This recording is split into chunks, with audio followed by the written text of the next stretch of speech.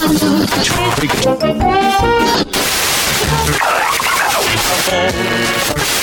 intercept the final bearing 222. Ladies and gentlemen!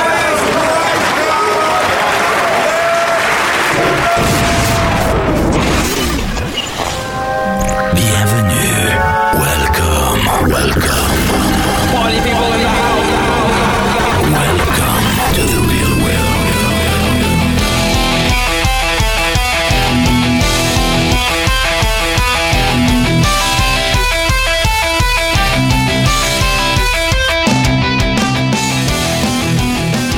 Hey everybody, RC Heli Nation version 2.0. I am Dan and this is episode number 78. And the guys are with me. Nick's here.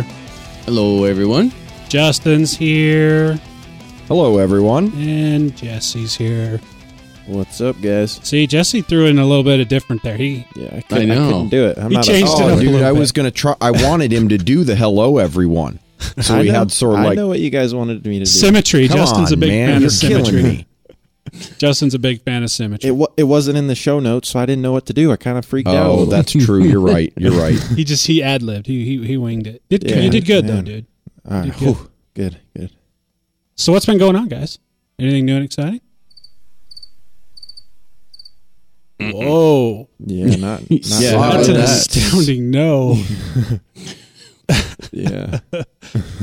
Justin, I mean, you're back from Ohio, I'm back, dude. and you got to get some flying in now that you're back. No. What? Dude, I've had on now. crappy weather all week. I wake up this morning and there are 4 or 5 inches of snow on the ground. I can't catch a break, but this weekend's supposed to be good, so I will be flying this weekend. That was under yes. the weather section. Class. I'm dying to ask, W. I'm dying to ask you this question. Yeah, go. How's the nitro coming along?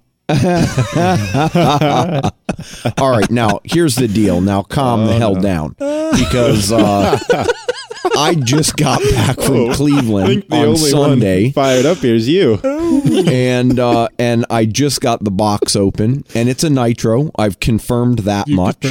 But it's still in the box. No, it's out of the box. It's still in pieces. Okay. I appear to have all the pieces that I need to make it a full helicopter, except for, a couple of the important bits like the engine and the muffler. Servos, receiver. So I'm you're I'm almost piecing there. it together. So we can expect to see I- that thing in the air next, 2014 Othello? I'm gonna go for I'm hoping by the fun fly, our fun fly, it'll be there. Come on, man, building a heli is like it's like drinking a fine wine. I'm smelling another bet. What's that? By June 14th is the Whiplash Nitro going to be done and ready. Oh, come on now, seriously. No, it'll be done a whole hell of a lot quicker. It has to be done by Othello. First Othello. Dude, Oh yeah, it will be. That's pushing it. Othello's not that far. That's like 2 months away, man. So We know. yeah, but dude, how You're long? killing me. How long were your other helis not flying? Justin's like, get off my back. I don't have anything else to say about it, I don't think. All righty. So No, but seriously, I've got most of the components. I do need to get an engine. I think I'm going to be going with the YS91 3DS based on what I've heard from Nick and you and a lot of other people. That is the engine to have. It's a good one. I am currently trying to figure out whether I should go with Hattori or Funtech on the pipe. Hattori. Hold on, what was that whisper? Nick says Hattori. Nick says Hattori. Dude, I think Dan, that motor... you're rocking the Funtech, Yeah, aren't but you know what? I would probably enjoy the Hattori. I don't know if better or... I mean, everyone's running the Hattori on that thing, dude. And there's a reason why. Because it's apparently a good combination. Is it really that much better? It's worth taking out a second mortgage Nick, on your house. he's flown both. He's flown both mine, but... It's the OS 55 Funtech B320 of the 90 world. Oh, okay. That put it into perspective. I know what you're talking about there. I figured that would do it. All right. How much is it? It's like I don't know, $300 too bucks. For you, it's $350 after you pay me my $100 of finder's fee that it's going to take for me to find one for you. Oh yeah. Okay. I don't know. I don't know. Yeah. I think you're going to be happy with that, dude. I think it's going to be a Good. good setup. Well, we'll see how it works out. So how's everything else coming along? Your Whippy electric still flying? No crashes because you haven't been flying it. Yeah, you can't crash it when Can't you don't crash it fly when you're not The flying it. You could gasser knock it is off the in. I'll bench tell you or what, something. dude. The gasser is in pristine condition. It's the longest that thing's gone without incident, isn't it? Yeah, well, that's just because it's been sitting on the bench. Sweet. It's ready to fly. It's just I haven't touched it since I left for Cleveland. So Yeah, well. no, I'll break the dry spell here this weekend. All right. Well, I hope you do, man. Is the weather looking good for you this weekend? Oh yeah, Nice. Yep, it is. And it's your birthday this weekend. It is my birthday. What are you going to be, 14 this year? This year is your 15th, 14th birthday, somewhere in there? Yeah, actually, it's 16. It's my Sweet sweet 16. Yep. With a freaking Yep. mouth like a 40-year-old trucker. Nice. Oh, no kidding. If they only knew, Nick. If they only knew. If they only knew. If I you don't guys know what you're talking exactly. about. I'm pleading the fifth. We were talking the other night. Nick's like, people say, I'm the one causing problems and this, that, and the other. If they only had a chance to hang out with Justin for just an afternoon, they would understand. He does such a good job of playing the nice, meager scientist here on the show. But if you had a chance to listen to how well he can string words together in a creative, Very vulgar, creative. Insulting. Creative obscenities is what I like to call it. it's quite a talent. It really is. And what are you talking about, meager scientist? There ain't nothing meager about this shit.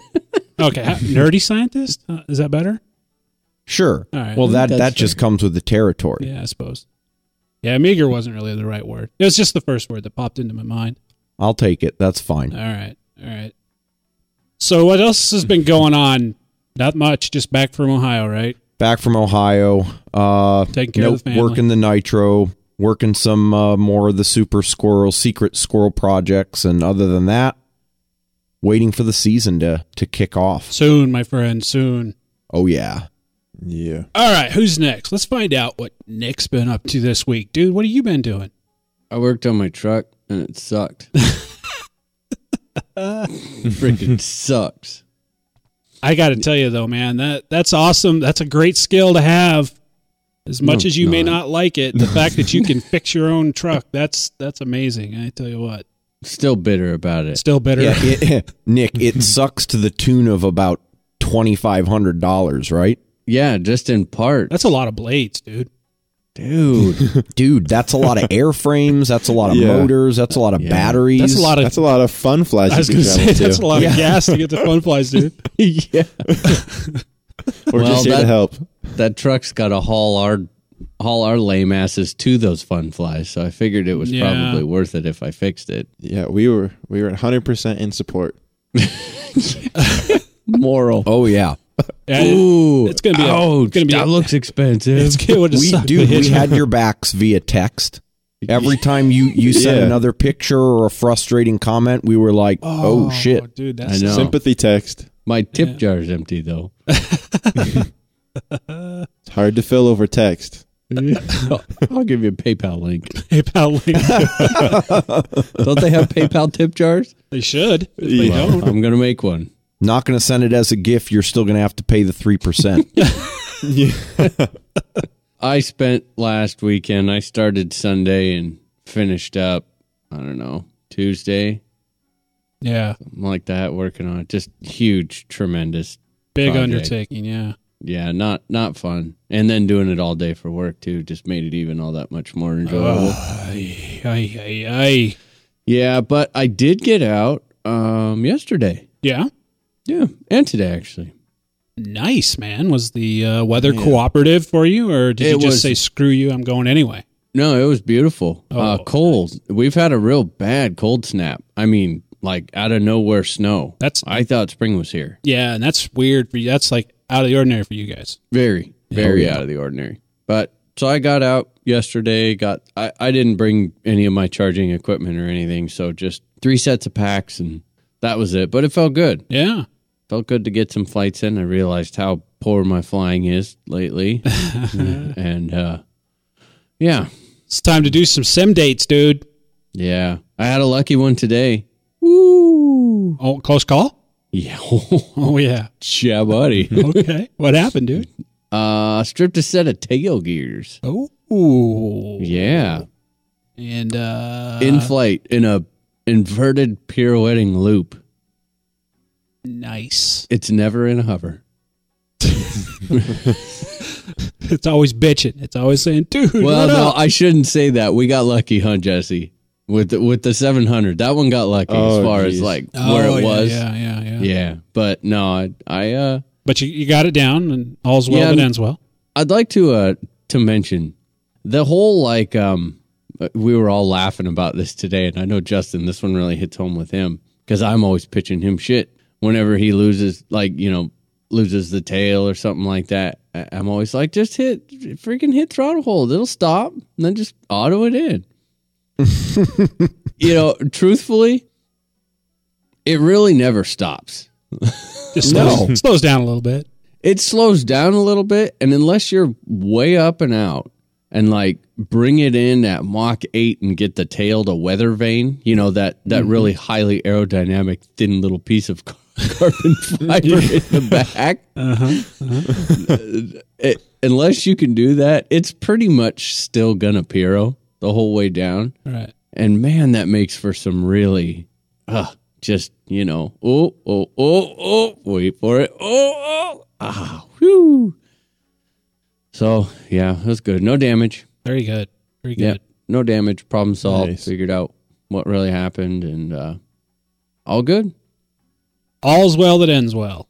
Ready to go for tomorrow. Ready. It's all ready to go. I've got some new firmwareage to test in the Skookum tomorrow, and got some other stuff. So I'm excited. Sweet, dude.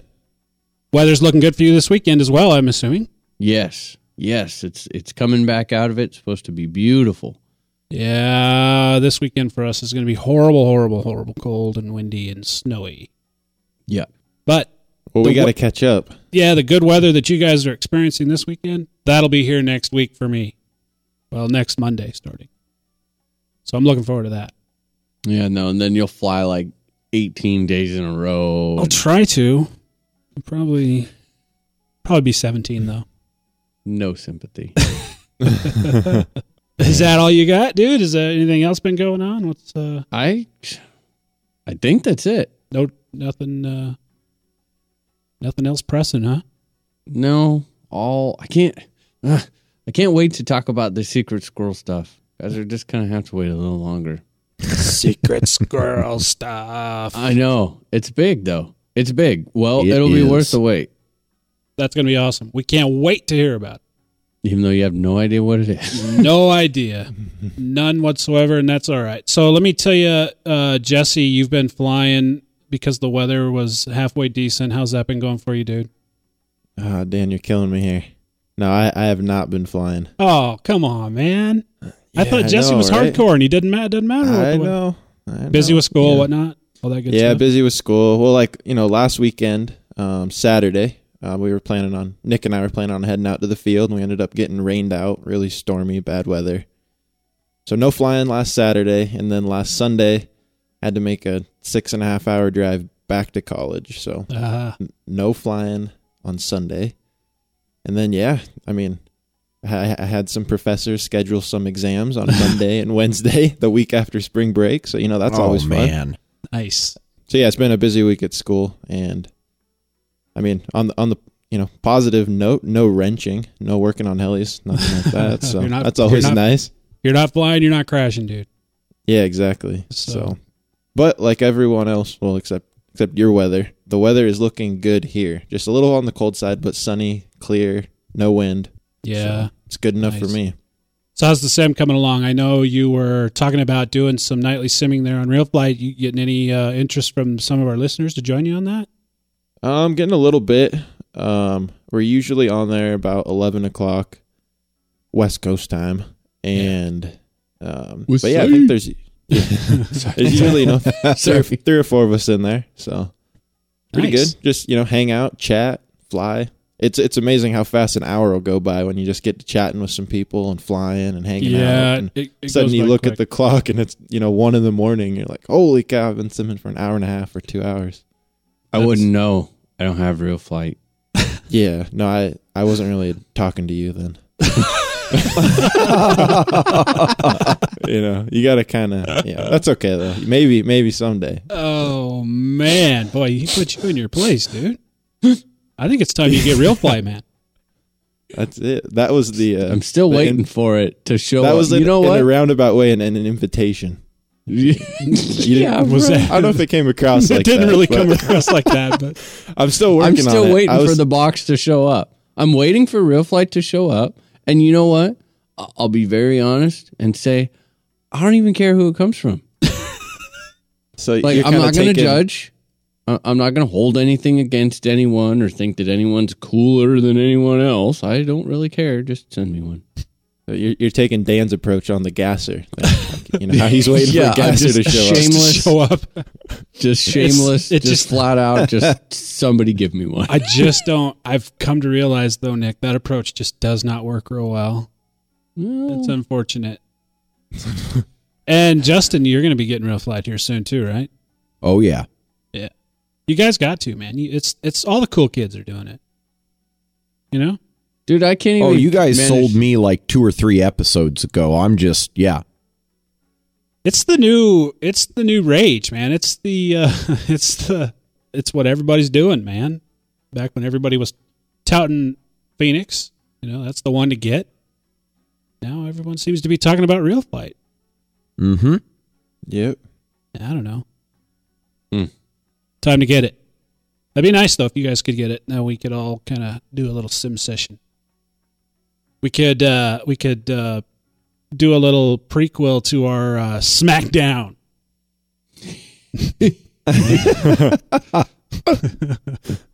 Oh, there'll be some smacking. That came out wrong. That did come out wrong. That's all right. Yeah, though. that was bad. So this week, guys, I got some flying in earlier in the week. It was not too bad out, but man, I got to tell you what, winter is back with a vengeance. And it's just miserable out there. Snowing, cold, wind blowing 30 miles an hour. It's supposed to be that way for the next 2 days. I'm going to be trying out a new Fly Marless unit. Oh, Ooh. do tell. Ordered to skook them up. And bothered the shit out of Nick.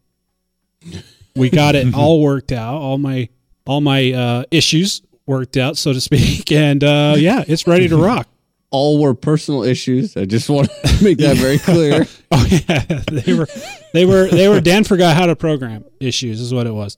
And so we got it. We got the Beast X torn off. I went through the helicopter, got it all ready to rock. It all new links, all new everything. Totally went through the helicopter. It's ready to go.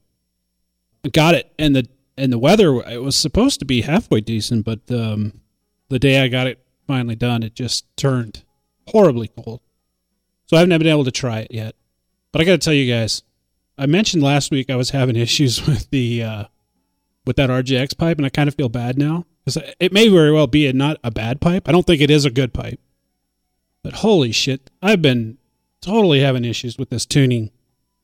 But something happened this week, and I was trying to tune a Fun Key pipe, an old Fun Key pipe that I'd used to use, and worked all right. It worked, That's the one I had on it last year, you guys, when we were at Othello. Mm-hmm. And same issues essentially. And I just had to sit down and just put some thought into it, and I just started systematically, not just haphazardly twisting needles. I actually took notes. Every time I moved a needle, I jotted it down. Lo and behold, shit started to work. Really? Strange how that is, when you just... Holy cow. So anyway, I learned a lesson, I guess, as usual. it just started to, everything started to work, and I didn't get it finished because by the time I started making progress, it was already getting pretty late in the afternoon, and it's just that time of year when, the sun starts going down, it gets cold quick.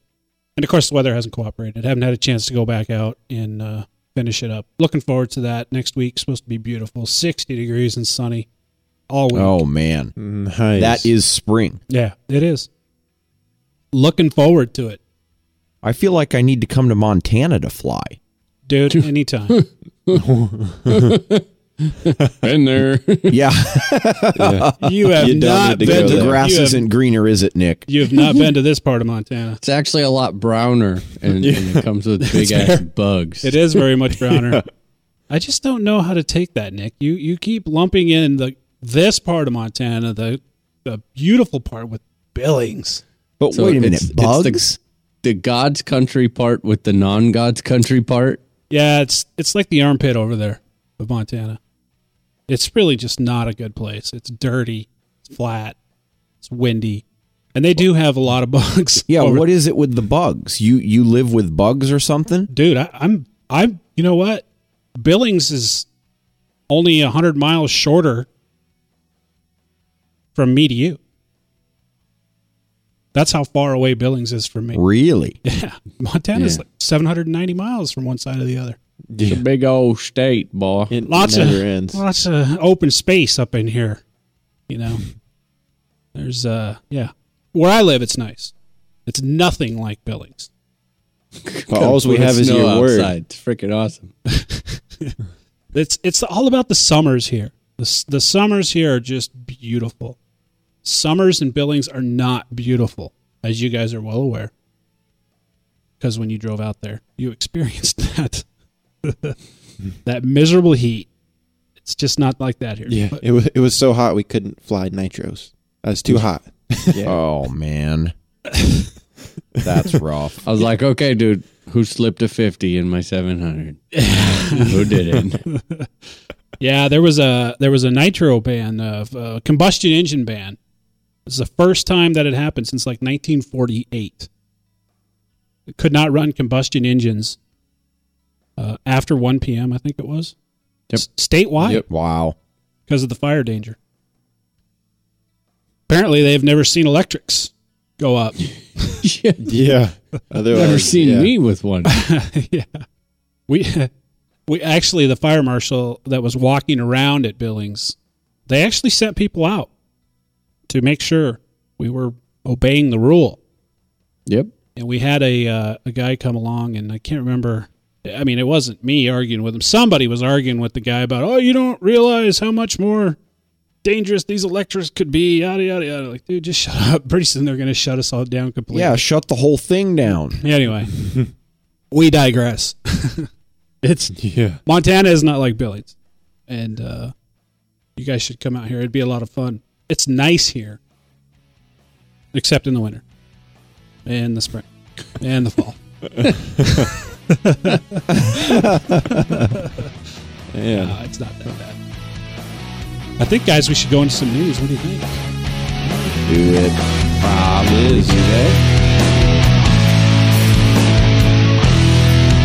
Hey, Dan, this year I'm going to do things a little bit different for once. Rather than, replace the parts after I crash, I'm going to make an attempt to start stocking up so that I can have less downtime.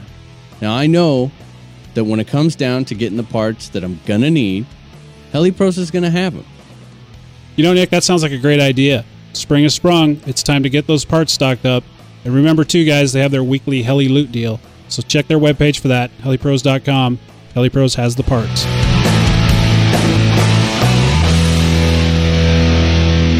Alrighty, guys, this week's news is brought to you by helidaily.com, your daily RC helicopter news magazine. What do you got, Nick? All right, so huge congratulations to Nick Maxwell, baby. First place in 3DX Australia.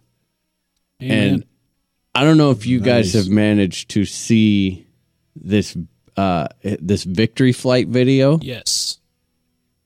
Oh yeah. What do you think about that start? The guy is just That is without a doubt the coolest false fake start I have ever seen. I mean, I was like, oh, it's going in.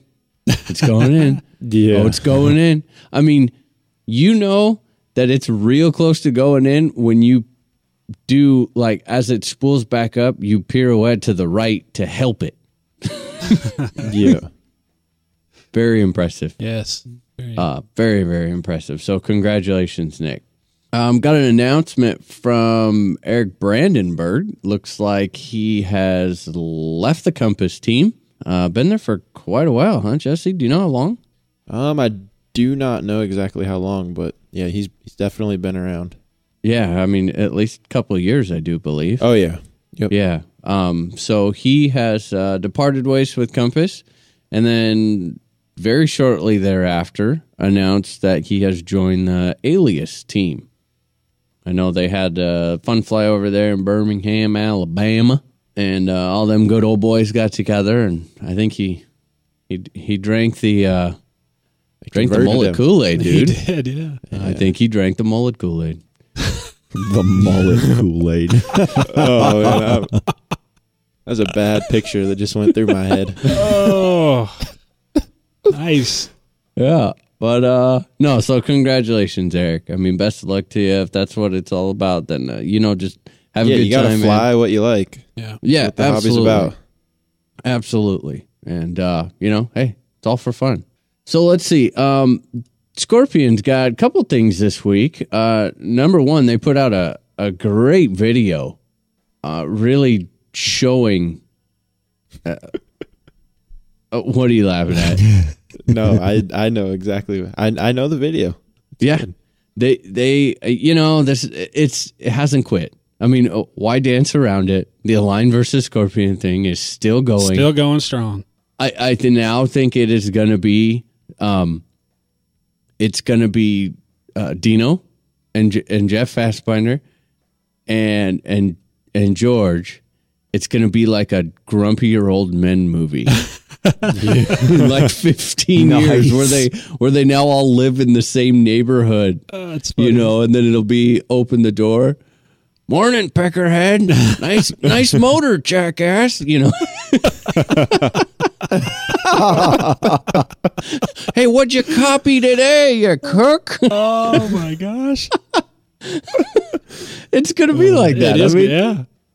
But awesome. Anyway, every time Align seems to kind of come, they just keep like poking at him. Yeah. And the cool part is that Scorpion, they come back with, oh man, what was that crap that scientists always use? Data. That's right. Yeah.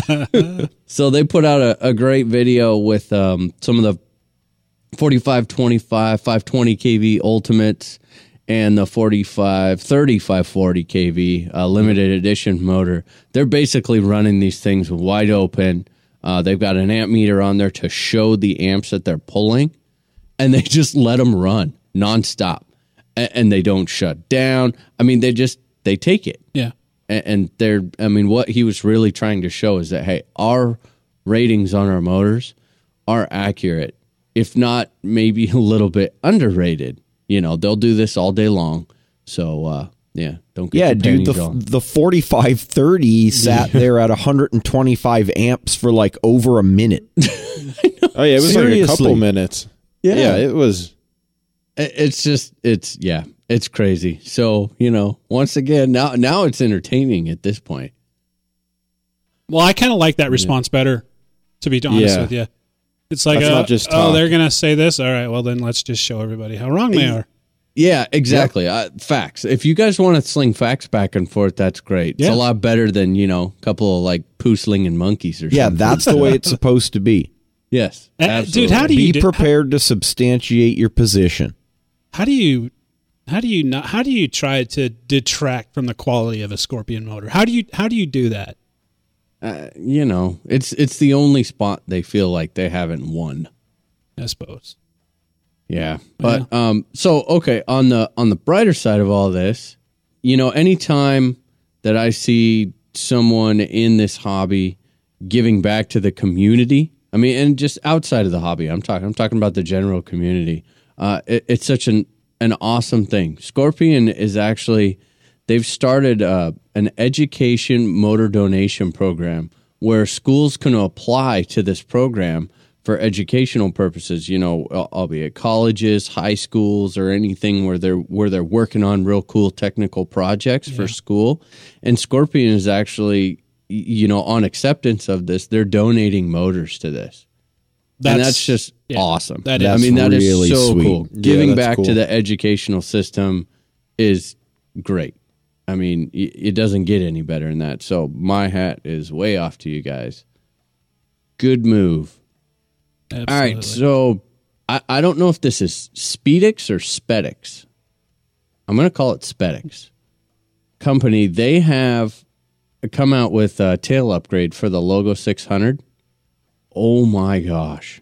This is one of probably the sexiest looking upgrades I've ever seen. I don't know how long the poor dude had to sit in front of the polishing wheel to get this thing to look like this. Nice, But- huh? It's Oh, a freaking man. work of art. It Oh is. yeah, it's great. I mean, oh wow, such an elegant. It's a tail box. Basically, it's just a kind of like a one-piece enclosed tail box, but it's beautiful, absolutely beautiful. So if you guys logo owners, definitely. I guess the big thing with it is on the logos with the open tail. Your vertical fin is kind of part of like the tail box, and so. You know, you have a bearing in there, and it does get expensive breaking those. So this eliminates that. It'll allow you to run like a regular vertical fin on it. Our good buddy Colin Bell put out a video introducing the new Align 700 millimeter flybarless blades that we had talked about. So if you guys are curious about that, he kind of goes through the characteristics of them and why they did what they did. So definitely check that out. Mr. Bobby Watts. You know why I like Bobby? Because Bobby is all about having fun and goofing off. Yeah. And I get a kick out of that. That's what I think it makes Bobby, you know? And so he put up this video. They were screwing around in his house with the X100.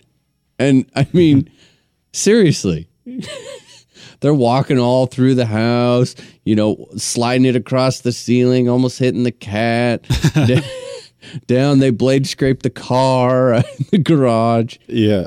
It was great. Just you know, good old boys having fun. And I dig that. So check that one out if you're looking for a good laugh. And I think, you know, that's all I got. No big news. No big news of the week, huh? No, not. I mean, I don't know. Yeah. Yeah, that happens sometimes. I don't know. Yeah. I actually have some news. Well, Lay it on me. It Big automatically becomes the news of the week. Man. Well, I don't know if it's it news better of the be week. big. It's exciting, kind of. As you all know, Nick did a review on the Soko Heli tool. Also, too, as we've mentioned a few times, Soko Heli tool is going to donate to our Fun Fly. They've sent us 2 kits to give away. We're going to be giving those away at the Fun Fly. So they got in touch with me, and they wanted to make an offer, a special offer for listeners of RCHN. Ooh. Which is kind of cool. For those of you who are interested, first let me give you the details. The details are basically you're going to be able to get the tool with no shipping cost. So you'll be able to buy it for the price you see on the webpage. And I don't remember off the top of my head what that price is. Nick, do you remember by chance? Somewhere in the $70 to $80 range, I believe. Yeah. Mm-hmm. So anyway, they just got a whole bunch more in stock. Apparently, they've been selling pretty well. To take advantage of this discount, it's pretty easy. All you got to do is email them, and that email address is contact@soko-heli-tools.com, and just mention the RCHN offer, and then they will send you the PayPal link for the order for no shipping costs. So Sweet. get a little bit of a that's break cool. on a pretty impressive tool. And again, if you're interested in finding out what that tool is about, I encourage you to go back and check out Nick's review.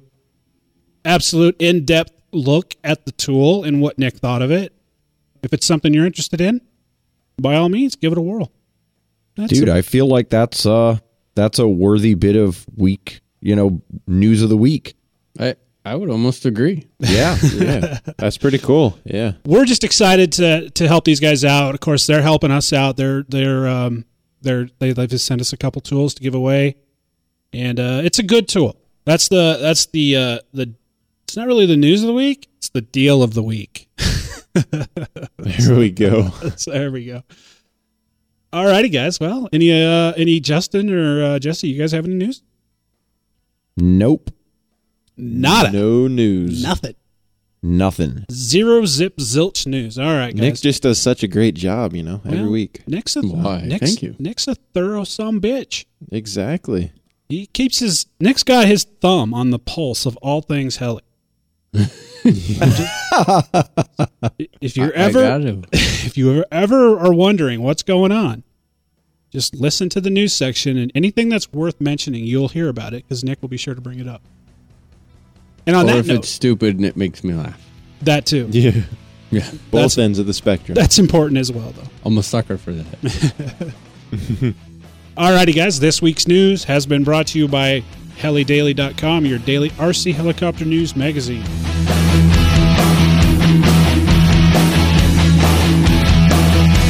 Guys, one of the best things about being in our position is the ability to give back to our listeners. And lucky for us, Gens Ace Batteries shares the same ideas. Just for you, they're offering a 10% discount code on all their batteries. That's right, guys. So head over to www.hobbyparts.com, enter in the code RCHN10 at checkout to get that 10% discount on your next order.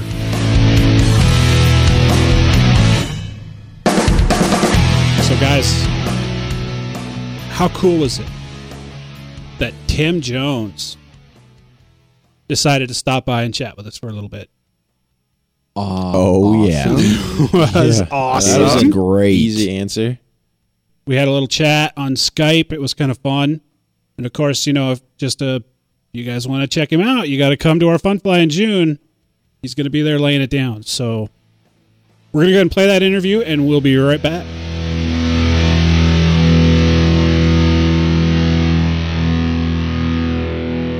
So you guys are never going to believe who we have with us today. You're not going to go ahead and guess. Dare you to guess. I can't. We have Tim Hollywood Jones with us tonight. What's going on, guys? Nice. Tim Jones. My The God. Tim Jones? The Tim Jones. The Tim Jones. The one and only. Hey, dude. So I hear you were on the Kardashians the other day. Well, we're going to see if I'm on the Kardashians. Oh, you don't know if it's going to make it to the No, end? we filmed it, and it will likely be on there. But, we filmed over 6 hours for potentially like a 30-second thing on the show. How cool. Yeah, that's what I was gonna say. I mean, how long you said you filmed for 6 hours, and they told you they'd give you less we than did a about minute. 2.5, 3 hours at the flying field in the morning, and then that evening I went over to his house, and we probably did another couple hours or 2.5 hours of dinner. Sweet. So Yeah. did Bruce throw down? Bruce can actually fly pretty good, Ironically enough, he actually flies at my local field, and when I can, I make it out there in the mornings. Man, if it's nice outside and he's not traveling, he's at the field in the morning, and he's driving golf balls by the afternoon. But in the morning, he's always out there flying. I've seen him fly now. I mean, shoot, I've been flying with Bruce for probably I'd say 10, 12 months. Very And, nice. Yeah, He's that's certainly cool. gotten a lot better. He flies with Todd Bennett as well, doesn't he? Sometimes, yeah. It's cool to see Bruce because, out of all that he has and all that he has access to, he's actually quite humble and down to earth. Yeah. And he really does love the helicopter hobby. He goes out there to fly for fun just like anybody else. Sounds good. Well, we're not here to talk about Bruce Jenner. We're here to talk about Tim Jones. Yep. So tell us, what's been going on, man? What's new? I hear you've got you're working on some blades. You guys are releasing some blades you're working on. What's going on with that? Yeah, I've been working on a blade project for about the past 10 months. I'm pretty happy to unveil it. Cyclone Blades, www.cyclone-blades.com. Yeah. they're a pretty unique blade. These actually have real engineering behind them. It's not just another, rebadge or, a new paint scheme or different CG points. Oh, dude, I love it. That is what I wanted to hear. Yeah. This actually has a pretty special airfoil to it. Most all your other blades are just simply a straight airfoil with a tip on them and a root on them. There's really nothing going on in terms of making it a real rotor blade. It's essentially like a airplane wing that's spinning around in circles really fast. What was really needed, what we really generated, was a tapered airfoil. I have some access to some pretty cool tools at work, and we were able to put it in basically a simulated CAD software, develop the spanwise airfoil, come up with the optimized lift section, make it thicker and tapered in that region, and then we came up with that swept tip that you see on there. And the result is aerodynamically, the blade flies a lot better, making the CG points more, we can move them further in without losing so much stability. So, much like on a flybarless blade, when the weight's really far out toward the tip, you get a really stable, good, fast-flying blade. But the problem is you lose all cyclic authority at speed. The helicopter gets sluggish. The cyclic doesn't really pivot, for lack of a better term. And with these blades, we can run flybar weights, basically, and still have flybarless like tracking, which is pretty cool. I mean, there's more to it than that, but in layman's terms, I think that's what, this blade represents. Sounds real good. It sounds like you guys put some thought into these blades, man. Yeah, it's been pretty exciting. To bring this all the way from an idea all the way through the R&D, all the different flight testing. So who was helping you out with the testing on that?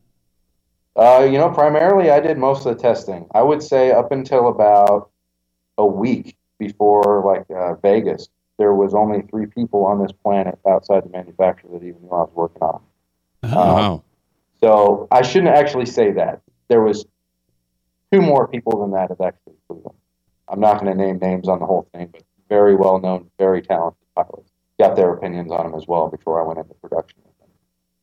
But, very cool, man. What's that? And you and were you the one or the main guy behind all of the design, or did you work with anyone else? If you can say, of course. Well, no, I did work with. I work with a lot of quad rotor stuff, multi-rotor stuff at work. I do some UAV development work, some design, do some things with them. And that's all I can really say about it. But what's cool is we have a lot of unique airfoil designs and shapes on a lot of the quad rotor stuff we're doing for make them really quad stealth. So we have some pretty cool tools for rotary blade development. And it was been an idea for mine for a while. Really, the principles came from just looking at a rotor blade and understanding it spinning around in a circle. I mean, it doesn't fly straight. Why is it shaped straight? You're trying to do 3D with a 1D blade. It doesn't make much sense. Yeah. But, so we, I say we. There was me and 2 other guys with the whole thing. They are aeronautical engineers. I'm an RC helicopter pilot that's a screwdriver engineer. I was hired at my work because I'm a screwdriver engineer with things. I'm a more practical thinking mind. I know a guy like that. Huh? I know a guy like that. Yeah. Yeah. His name's Nick. Nick's like that. That's this guy. Is it? Yeah, that's my role. Let's hear about, Tim, what got you into the hobby. How long have you been flying helicopters? I've been flying helicopters. Well, the first time I ever touched a helicopter was Christmas 2005. Yeah, my dad would always get us, guys, whatever to play with on Christmas Day. And this year it happened to be a helicopter.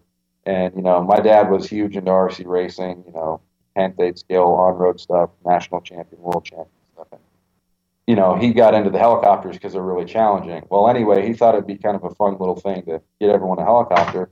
And he likes to brag now that he was better at me flying helicopters for about a half an hour after the controls. It wasn't but about, I think, the 3rd battery that I was being able to almost do a figure 8 in the front guard. It was just natural. I just picked it up. Yeah. And, from there, I went into a T-Rex 450 and reflexed the simulator. And, man, I spent probably, can't tell you how many hundreds of hours on that sim. And then flying the 450, crashing the 450. And, I pretty much just, really was at that point just, kind of a little thing I did on the side and played with. Right. I say that after saying I practiced for hundreds of hours, but what I mean is it wasn't nearly as serious as it is now.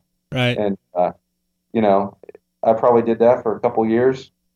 And then I got what was it? Ironically enough, I went from a 450 right into a miniature aircraft Stratus 90 size heli, right?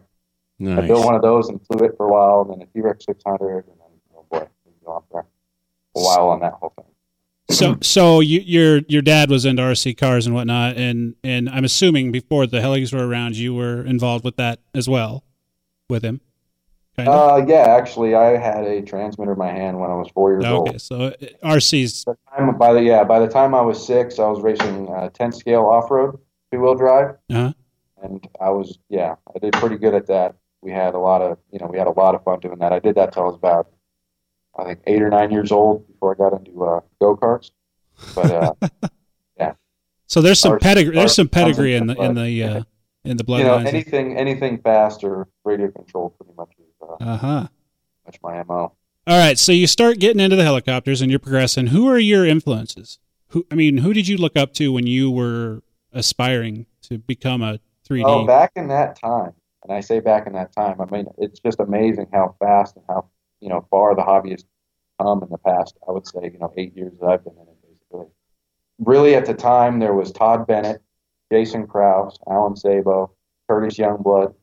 Those were really, I would say, there was a handful of guys of the pros that would travel around, would do the demos, and would help all the manufacturers do all the R&D and everything else. And, it was different back then, but I definitely looked up to, and the first time I got hooked on 3D was watching a video of Alan Sabo Jr. He was flying his Raptor 90 out at the lake, and the moment I saw him stand that thing up into a funnel, I was like, oh boy, I got to do this. And that's really that's what it did. So progression came pretty easy for you. What did you have as you look back to that time? Was there anything that you really struggled with when it comes to? I mean, I struggled with what everyone else struggles with. At least, I like to see, kids these days are spoiled. Their minds thinking 3D right from the time they grow up. Right. Back when I was growing up, still video games were 2-dimensional, right? So my biggest challenge was understanding and learning that the orientations on the controls don't change. Your perspective on the helicopter is changing.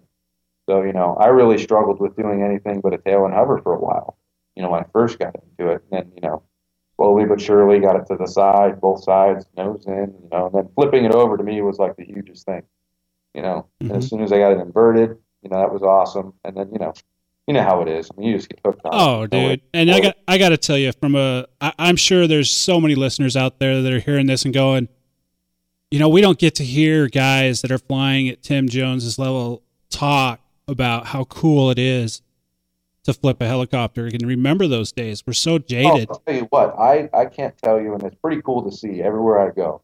You've got, of course, the guys at the field that have been there a while, but the newer guys that have been into it maybe 2-3 months, and you just see that monkey on their back. Oh, yeah.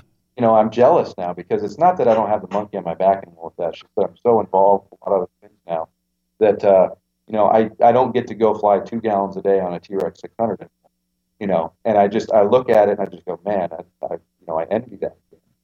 You go out there and just love flying for what flying is. I get the impression, Tim, that you really enjoy, and we do too. We have listeners that tell us their stories on our forum and whatnot, and they just got into the hobby, they just got their first helicopter, and you get to kind of vicariously live through that again. That first kit, Right. It's just it's incredible. Right, and the whole learning curve and everything else. Yeah. It's cool today though because things are so much easier to build. I mean, this hobby used to be very builder based. What I mean by that is all the kits had to be dial indicated. Oh yeah. There was no electric. There was no plug and play. There was no electronics to make everything. Well, there was electronics to make everything easy, but no fly barless. Yeah, I came into the hobby right on the tail end of that. Right. Where dial indication was still kind of something that you had to do, but it was really kind of fading out with the T-Rex helicopters and whatnot, where you didn't have to do that anymore. Well, it was 1 billion screws in like 18 hours when you crash the thing. Yeah. To get it flying right again. Oh, man. Yeah. Oh, And yeah. it was, you know, as expensive as helicopters are today, dude. It was way more expensive back then. As you're progressing and you're starting to, you're going to local events. When did you realize, man, this is going to turn into something? When did you start noticing that people were noticing? When did that happen? Well, see, the thing was, is like I was saying, you know, I didn't really fly a helicopter in public until I probably flew for like 2.5 years. And I'd say when I showed up at the LA 3D Fun Fly, I think it was 2008, right? Everyone was like, "Well, where'd you come from? Like, what was this?" I mean, it was just, I don't know.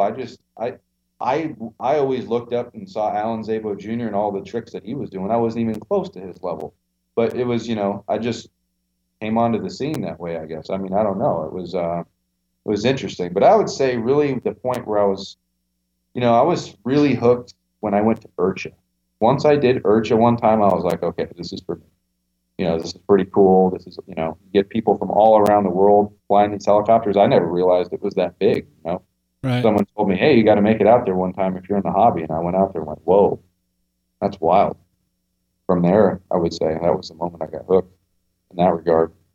So tell me, if you can, out of the current crop of what we consider to be the top pilots, who's your favorite? Who do you really enjoy watching? Ooh. Man, I can't just name one. I got to name multiple.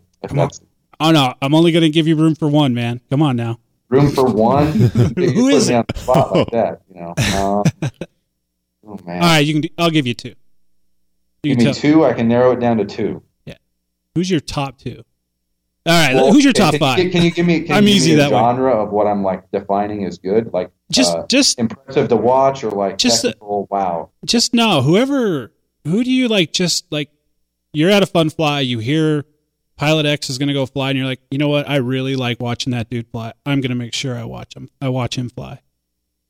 Nick Maxwell. He's a good pilot, isn't he? I would argue the best. He's gonna make listening to it. Go right ahead. I mean, I'm gonna just make a saying in good terms pilot of someday. his ability to present and his technicalness of it, and to be able to do it disc in, disc out, right, left, pirouetting one way or the other. I mean, it's fascinating to watch the pilot. Yeah. You know? Mm-hmm. Yeah, he's gonna make a good pilot someday. He's got a little bit of talent. He might go somewhere with it. He might do something. He'll with get it. there. He might do something with it. So you're sponsored. I'm assuming. Who are your sponsors? A-Main Hobbies, YS Engines, Hattori Mufflers, Protec RC. Who else? Oh, Byron's Fuels. Mm-hmm. Cyclone Blades. So I think I know the answer to this one, and I actually kind of feel stupid asking Tim Jones this, but I'm going to anyway because I ask all the pros this question. Yeah. Nitro or electric? Both. If you had to choose one. That's an unfair question. I knew that was going to be the answer. Yeah. Well, I mean, here's the thing. Until electric can lose a pound and go for 6.5, 7 minutes, nitro still is always going to have a place in my hangar. Yeah. Bottom line, there's no practice like a nitro. I mean, with the 120 and the big blocks out these days, you can get them flying to the point that you get 7 minutes of runtime of consistency. There's no replacing that. I mean, I could do without the mess like everybody else and this and that and the tuning and all. I know it. But, electric for all out power. But to me, the electric is a lot of fun, and I love the torque. If it doesn't go super duper fast like the Beast does, I don't want to have anything to do with it. You know, it's 2 minutes long. I get it, 2.5 minutes long, but it's a wild 2.5 minute ride. That's if it wasn't that, then I got my nitro because it's lighter and I feel almost 3Ds better because of weight advantage. I like nitro too, and I think from the people watching, nitro just is really, really fun to watch. Just the smoke, the sound. It's just the interesting thing is, I fly all the time, and I see people coming to and from that have never seen a helicopter before. And people who see an electric helicopter, doesn't matter. They can be watching the Beast out there. They can, they don't realize what they're seeing. And they still see it as a toy. The moment that nitro comes out, you get the smoke coming out the end of it, their eyes perk up and they get excited about it. Yeah. There's something about it. I don't get it. It's just like, I guess the electric is a toy. I guess. I'm not sure. Yeah. Most of people, but I just think people can respect the fact that that's a little combustion engine doing its thing, you know, and producing power, and I just think you know, people who don't appreciate exactly how much power is going through an electric helicopter these days. No. And you know, you just associate, at least I do anyway, I associate RC to me as nitro just because of the old days with the cars. And Exactly. I think that's where it comes from. I mean, it's, you know, people new in the hobby today, the natural progression from a 450 electric is a 500, a 550, a 600, 700 electric. I mean, you know, that's, I guess, because I'm a little bit from the old school still, so I'm still clinging to my nitro. You know what I mean? But I can definitely see why people are, you know, you see the hobby going toward electric. I mean, it's always electric versus nitro, you know, what numbers are showing up at the events, this and that. I mean, for the most part, really at events that I see, it's still pretty even. But I definitely have in, the past 2 to 3 years, electric has definitely jumped leaps and bounds. There's no question about that. yeah, absolutely. Yeah. Now, Tim, what do you think about gassers, man? You've been flying, or you have flown Doug Darby's gasser, right? Well, yeah, that thing's kind of a freak of nature in terms of gassers. Yeah, no joke. I mean, I say that politely. I mean, it's the thing's pretty cool. I mean, it makes me realize the potential of a gasser. I still think there's some barriers to overcome with it. Primarily the weight. It's a really, you know, it's heavier than an electric, and it certainly doesn't have the torque of an electric. So, you know, that whole thing needs to be worked on. But it's fun to fly. It's a totally different type of feel, and it's definitely a totally different torque curve. You know, a whole different animal. Yep. Another question I like to ask some of the pros when they come on, Tim, is when you're flying and you're doing your routines, your demos, and those kind of things, what's going through your mind? Is it you're just flying? I'm just flying the helicopter. You're just flying a helicopter. Are you nervous? Are you? Not much anymore. I used to be. There was definitely a period of time that I would say for probably the first year that I was doing like flying demonstrations, definitely got nervous. And that's probably just getting used to flying in front of large groups of people, that kind of thing? Yeah, exactly. You know, what I did during that time when I was really nervous, what I learned to do was just when I would go out to fly at the field, I'd walk out, set the helicopter down, and I'd back up without turning around, right? So I got in the habit of doing that. And when I would go to an event and do a demo, I'd set the helicopter down and just back up. I wouldn't look behind me. And then it was just like I was flying like I was every day, you know. But then, you know, after those jitters go away, now more than anything, what I really like to hear was when the crowd gets into it. Yeah. When the crowd gets into it, especially when we're, you know, doing spotlight flying at night, that makes things a whole lot more fun. I don't know what it is about it. It's just like, you know, people want to see it lower, faster, and harder, and it's, you know, it almost seems like it's worth it to risk the machine at that point. You know, when you're just out playing around and I'm out practicing or whatever, you know, 10-foot ground level is just fine because, you know, who am I trying to impress? You know? But at the shows, you know, that's what everyone wants to see. And so, you know, when people appreciate it, it makes it all the better. So tell us about some events you went to this year. Which is your funnest event? Which event do you like to go to the best? Which one do you enjoy the really, most? this year so far, you know, all the way up until March is, you know, there's pretty much no fun flies. I mean, of course, we have the first of the year fun fly out here in Southern California. That's actually Central California, I should say. Up until Larry, you know, that's pretty fun. The diehards go out, and, you know, it's 25, 30 degrees outside, fly in front of the fire pit, do fireworks, stuff like that. But that one's always fun. Been doing that for a few years. But then really the first official event is Vegas, and that just, of course, happened here, 3 weeks back? Yeah. 2 weeks back, and then Birmingham. So I'm only two deep right now, but I'll tell you, April's full, you know, May's full, June's almost full, July, September. I mean, you know, it heats up here pretty quick. Speaking of June, there's an event up there in Deer Park, Washington. I've heard. Yeah. I heard a rumor from that. I don't know who's put it on. Some Bunch of clowns. Bunch of clowns, Yeah. bunch of schmoes. But They don't know what they're doing. we're really looking forward to having you up there in June, Tim. It's gonna be an amazing event. We're really putting a lot of work into it, so we really appreciate you coming out. Just thought I'd get that little plug in there. No problem. That's cool. Yeah, I mean, I'm looking forward to coming up to Washington again. I like the air up there. No doubt about it. Yeah. You know, I say that as a nitro guy. You know, when I was up there last, man, what was it? The last event you had. Snohomish. Snohomish last year, yeah. That was awesome. The road construction lights and all that. Mm-hmm. Yeah. And we will be doing that. That's once right. Again. Perfect. Yeah. Yep. Little bigger, little better. That's how we do things. Try to anyway. Yeah, you'll have to pack that car full of them Cyclone blades. Bring a bunch up. Yeah, I would like to give them a try, see what they're all about. Only in my car. You mean I don't got to rent a U-Haul? Come on, guys. Oh, well, you know. Crashing's going to be had at this event.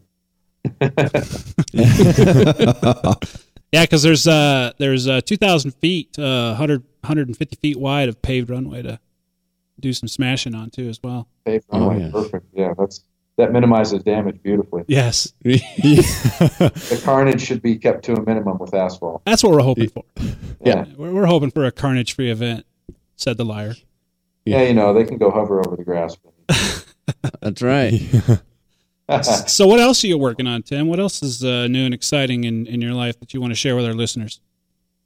I've got a few things up my sleeve, but much like the blades, yeah.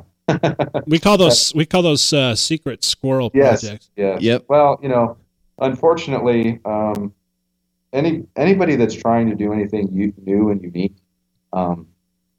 there's a lot of people that just want to undermine that and downright steal it.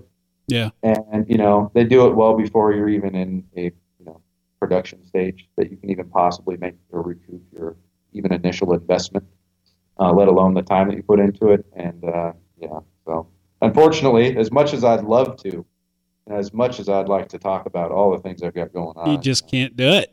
just can't do it. So what helis are you flying now anyway, Tim? I've been flying the same things now for probably 2.5, 3 years. Yeah. Got myself my old trusty T-Rex 700 Nitro. It's certainly not stock at this point. I've done all kinds of stuff and kind of worked all the bugs out of it and made it work for me. And then I got my Beast, the 700 conversion with the frames and all that, and that's pretty much it. Yeah. I really, everyone's always fascinated. I don't have a large hangar of helicopters, but for me, it was always once I found something I liked and I just wanted to, fly it, only it, because it's difficult to transfer one helicopter to the next, jump around. So when you're at home and you're flying and you're just kind of practicing, when you get a chance to just go out and enjoy flying, how often are you crashing? Is that a regular occurrence for you, or do you keep that to a minimum? Not anymore. If it's not mechanical failure, I can tell you this. In 2011, my first crash from thumbs was in Orlando in December. I had flown all year long and never put one in, hadn't planted it, and put it in the noontime demo in Orlando. And that's saying something, because for the record, that was not really a dumb thumb. That was a greedy thumb. That was just trying to go that much lower. Yeah. Found it. I like that. That's saying a lot too, because you're not just floating that helicopter around up in the air. You're beating the piss out of it every flight. That's pretty impressive. Much, my whole goal is to get the thing going as fast as it can and make it never really slow down. Like no one else, you do that, Tim. Yeah, no kidding, man. I was just absolutely blown away at Snohomish, under the construction lights. That was a kick in the pants watching you and all the A-Main team for that matter get out there together. What a hoot. Yeah, that was pretty fun doing. What do we have up there? 5 or 6 way demo? We had we five man. up there. Yeah, 5 pilots. 5-way demo. And, one midair collision. Brian Tran collided and both landed. Yep. That's probably the only time that's ever going to happen. Yeah. I don't Yeah, think, that's- what are the odds?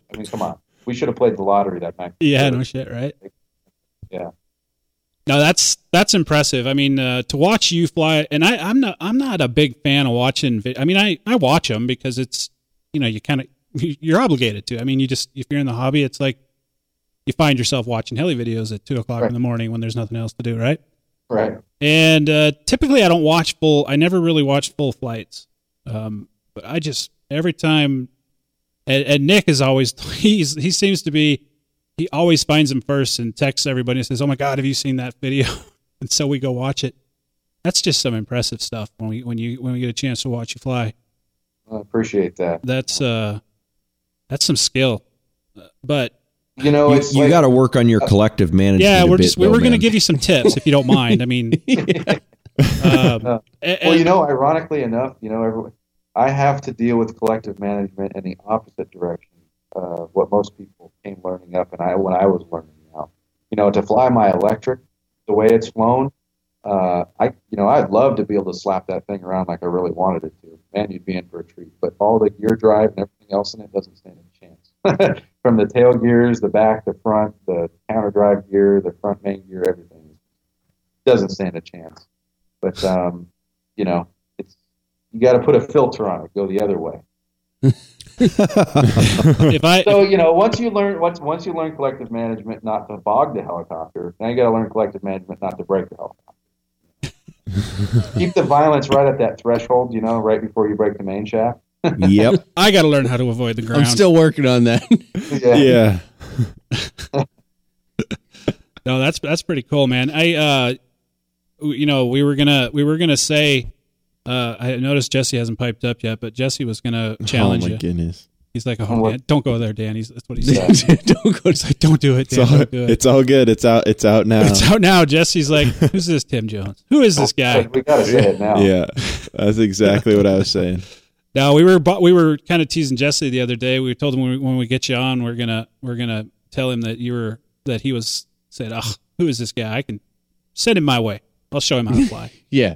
Tim versus Jesse. And he's like, "Please don't do that. June 15th. Please don't do that." No. Do you find though do people? I can't imagine anyone would do that. But do you find people like to put their skills up against yours, and not necessarily a competition, but like they want you to watch them fly? So yeah, if they're people are flying always like you- looking for opinions, I guess, on how they fly or how they measure up with the whole thing. I always say, the best pilot's the one who's challenging himself and like winning those small battles. The way I see it, I've never been in competition, and I did Vegas a couple times, that whole contest thing, but I got such a bad taste in my mouth out of it just from the, there's no finish line to cross. It's all judged, so it's a lot of personalities and a lot of politics. And things. Yeah, it's a little subjective, isn't it? Yeah, it's very subjective. So, after I really saw that, I was like, you know what? At the end of the day, all I have to do is win against myself. Set a goal and learn it, and then set another one and learn it. And then what I did, where I differed, if I had stayed in a contest pilot type of arena, I'd be probably a more technical guy than I am right now. Yeah. I would probably know a lot more reversing things, different things like that. But I kind of just developed a repertoire of moves and had, a whole nice trick bag. And it was like, all right, well, I'm just going to seam these together as seamlessly as possible, as fast as possible. And I would say I'm about, 60% of the way there where I want to be with it. But, yeah. So Having high-powered helicopters and only flying high-powered helicopters certainly aided in that desire. So there's no MCPX in your fleet? No, but there's a Blade 130X. Oh, is there? Yeah. Okay. Of course, it's got a different motor and stuff. It's running Of on course. 6 cell. Oh, yeah. It's got an 80 HV in it and stuff like I that. just actually put a 24S system in it. Pretty nice. So let's talk about your practice routines. You mentioned sim a bit ago. How integral is that in your day-to-day or week-to-week activity? Do you still sim a lot? I haven't touched a simulator. I played with one probably like 6 months ago when someone came up to me and had the new Real Flight True to Life or whatever they call it. Yeah. And I played with it a little bit, but man, I haven't played the flight simulator in probably like 3 years. Oh. Well, what it came down to was that, in my opinion, still the physics on them have come a long way, and they're pretty decent. But really, a flight simulator to me is orientation training. Really, just gathering a perspective and learning the raw inputs. I agree with that completely. And when I go out and fly the actual helicopter, I want to learn that feel. To try to go from the flight simulator in the morning and go in the afternoon and go fly the real thing or whatever it was, I couldn't blend the two. Once I got to the point of understanding, I could hover every which way, upside down, right side up, all that. After that, it was pretty much the real thing from then on out. Yeah, and actually, Justin once brought up a point about it's kind of along those same lines. Just don't worry about mastering a move on the simulator. Just get the idea down and then get it out there in the field. Yep. Right. Yeah. Comprehensively wrap your head around what needs to happen with the controls and what you need to be looking for, and then pretty much, put it away and go outside and fly. Those of us, though, that don't have the luxury like you, of being a warm weather dick. Sims are really important for us in the wintertime when it's 0 degrees and there's 2 feet of snow on the ground. But that's where the little. You guys need to find a hangar and get a bunch of 130Xs and a bunch of parts. Yeah, That's what you do. Because I'll tell you what, the 130X is great for the thumb. Yeah, it's squirrely enough, and not that it's super hard to fly, but it's hard enough to fly that it makes it you keep your fingers fresh. That's for sure. Yeah, and you're of course a whole lot more ballsy with it. I try a lot more like counter torque pirouetting stuff with it for sure. So tell us, what is your favorite maneuver to do? All of them. Well, it kind of depends on what you're classifying it. I guess I would be known for high-speed hurricanes. Yeah, certainly like those. My newest one that I've actually been playing with is a continuous elevator flip in the hurricane. So say I get probably 6 complete tumbles in a hurricane, and try to do it at ballistic speed. That's pretty fun. It's basically one transition from one hurricane orientation into the next one. So. Oh man. Yeah, it's challenging. It's still getting me a little bit. I know the inputs and everything else, but to get it finessed and to get it flying square and then bring it down low, the low part's still a problem. I'm only down to about 10 feet, and I want to get down to where it's on the deck. That'd be really cool. But maybe this year. Oh man, that's. Yeah, I'm curious. What's your favorite event? Like, what's your favorite style? Maybe not like specific event, but do you like to go to the ones that are more, more structured, more flashy, or do you like kind of the core group of guys that are just out there having fun with it? Like, more some of the more commercialized events. It starts to get into being more about the business and the sponsors and things like that, which is all fine and well, and it certainly has its place. But my favorite style events is hanging out at the field, camping out at the field, having fun at night. That whole stuff. Yeah, like Birmingham. To give Birmingham a little plug right there. But there's a few on my calendar that are permanents like that are represent exactly that. Birmingham is like that. You've got your guys Washington up there. Snohomish Cement had that feel to it. Boston definitely has its feel to it. Same type of thing, just the East Coast version. Then I would say the biggest party of them all is when we go up to Daryl's event up in Detroit. That's probably my favorite. That's for sure, because there's just so much more going on than helicopters too. Yeah. Yeah. How many fun flies do you hit a year, Tim? Probably between 20 and 25. Wow. That's a busy travel schedule, dude. Well, I'll tell you what, here coming up, once I hit April, I think the second week of April, I got like 7 or 8 weeks in a row. I'm not home. I come home for 3 days, and the case stays packed, and I just put it on another airplane and go the other way. Man. Yeah, it gets busy this time of year, but it's fun. I wouldn't really have it any other way, but I think I was bitching and moaning the other day coming back to Birmingham. I love going places, flying helicopters, meeting new people, hanging out and enjoying this thing for what it is.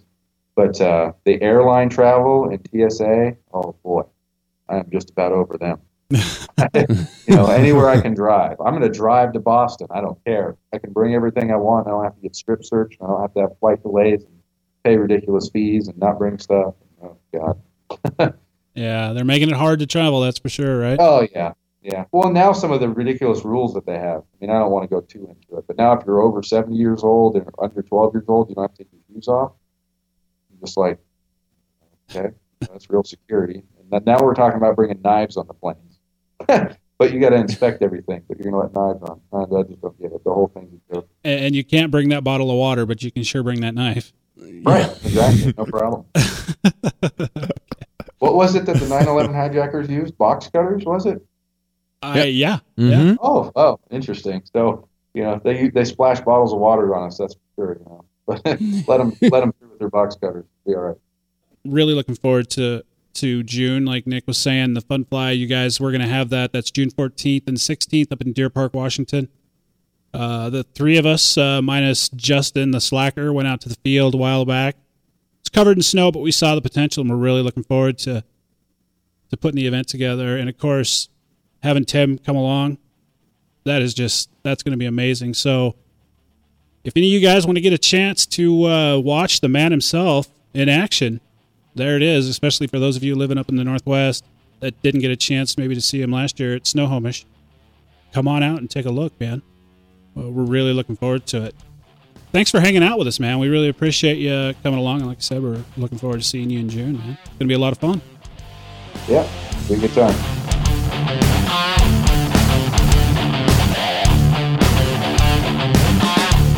So Dan, I'm getting a little tired of Nick making fun of me carrying my charging stuff around in a cardboard box. I'm looking for something to, kick it up a notch. You got any suggestions for me? Absolutely, dude. Head over to progressiverc.com, man. They got all kinds of charging accessories there. They got cases, they've got chargers, they've got leads, anything you could possibly want. And best of all, dude, you can toss that cardboard box aside. Remember, guys, that's progressiverc.com. They got what you need.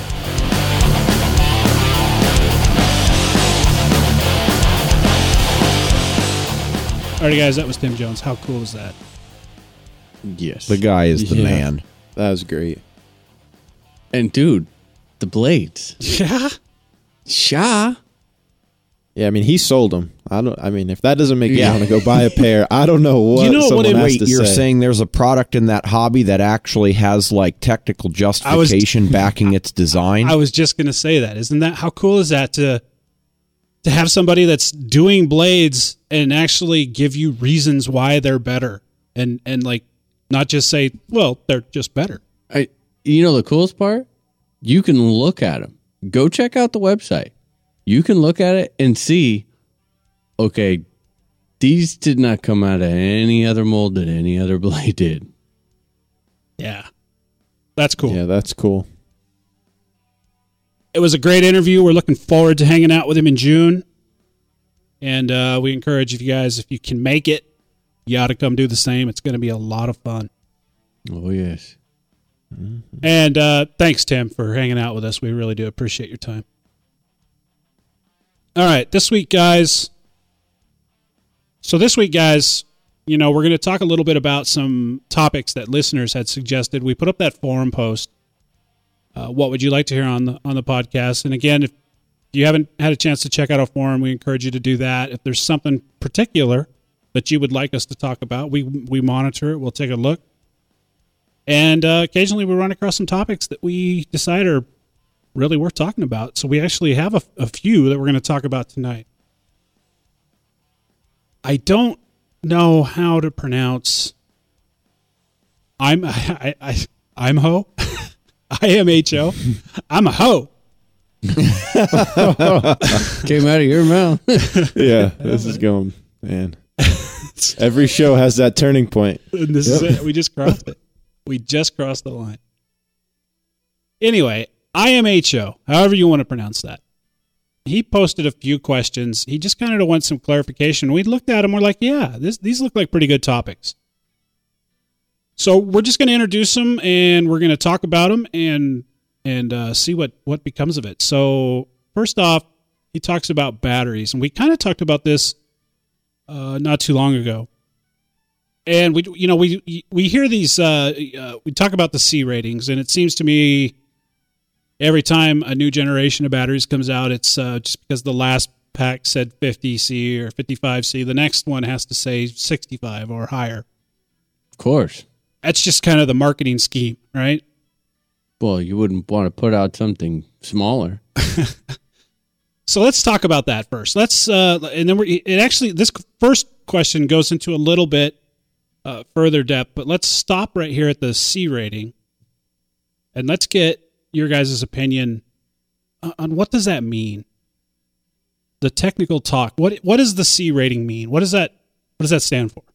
The C rating is basically the discharge rate that the battery can actually handle, and it's rated in number of times the actual capacity of the pack itself. So a 10C pack can discharge at a rate equal to 10 times its capacity. So if it's a 5,000 milliamp hour pack or a 5 amp hour pack, then it can discharge at 50 amps. So that's 10C. basically what dictates the actual maximum discharge rate itself. There are a number of different things that do. The age of the battery, the chemistry of the battery cells, so on and so forth. How much you paid for it? How much you paid for it. Yep. Sorry. You're right. Absolutely. I had to throw that in there. How much you paid for it only affects what's printed on your batteries. No, it affects what's in your mind, too. Yeah. It's 65C because it has to be. Right. This pulls way harder. Yeah. Okay. Sorry. Continue with No, awesome that's technical education. Sorry. So yeah, that's the basic idea. It's affected by a number of different things, but as the battery manufacturers improve their processes, their chemistry, and are able to reduce the internal resistance of the cells more, then they can support higher charge and discharge rates. The reason being that when you have a high internal resistance and you try to blow a large amount of current through it, that resistance causes internal heating. And these guys start to get unstable when they get above a certain temperature. And so that from a technical standpoint, that's what dictates the discharge and charge rates sort of at a top level. But I guess the condition of the battery and the chemistry is reflected in the internal resistance, correct? Yes. Okay. So that's all kind of, into one category or group there.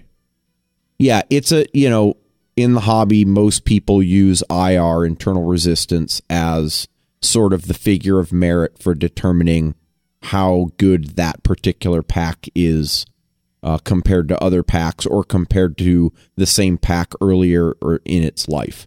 Yeah. And that will vary as you beat on them, if you over discharge them, if you puff them, so on and so forth. It's not the whole picture, but it's good enough to get the job done for what we're looking for.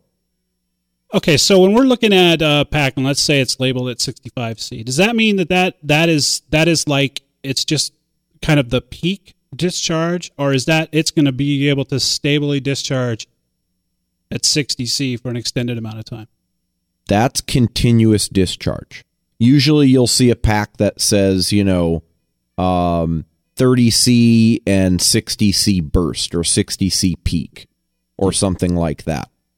On the actual package, it will tell you what the continuous and what the peak discharge rates are. So are the ESCs that we're using, are they designed to, obviously they're handling them, but are these C ratings getting a little out of hand with their labeling?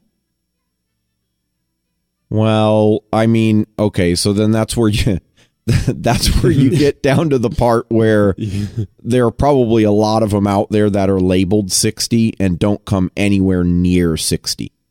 Here's the deal, guys. When it comes down to it, it's all about the heli. Just because you've got a pack strapped to your heli that's capable of putting out 60C, whether that's true or not, it's only going to put out what it's asked for. Yeah. So the load is what determines that. And when I say the load, we're talking about the motor. We're talking about the motor connected through the gear train to the head. And when you beat on it either intentionally or your crappy collective management comes into play, that affects how much power the ESC and battery have to put out. So if you're not beating it hard, you'll never get anywhere close to 60C. So basically you're saying we have to beat it harder. Yeah. Please beat it very hard. Just to clarify. Okay, so hard and rhythmically. Oh my gosh. Oh man. Just took another turn, Jesse. This is topic 1. Okay, we got a couple more. Whack that monkey. Beat it. All right. So regroup. Let's try to make this a little more simplistic.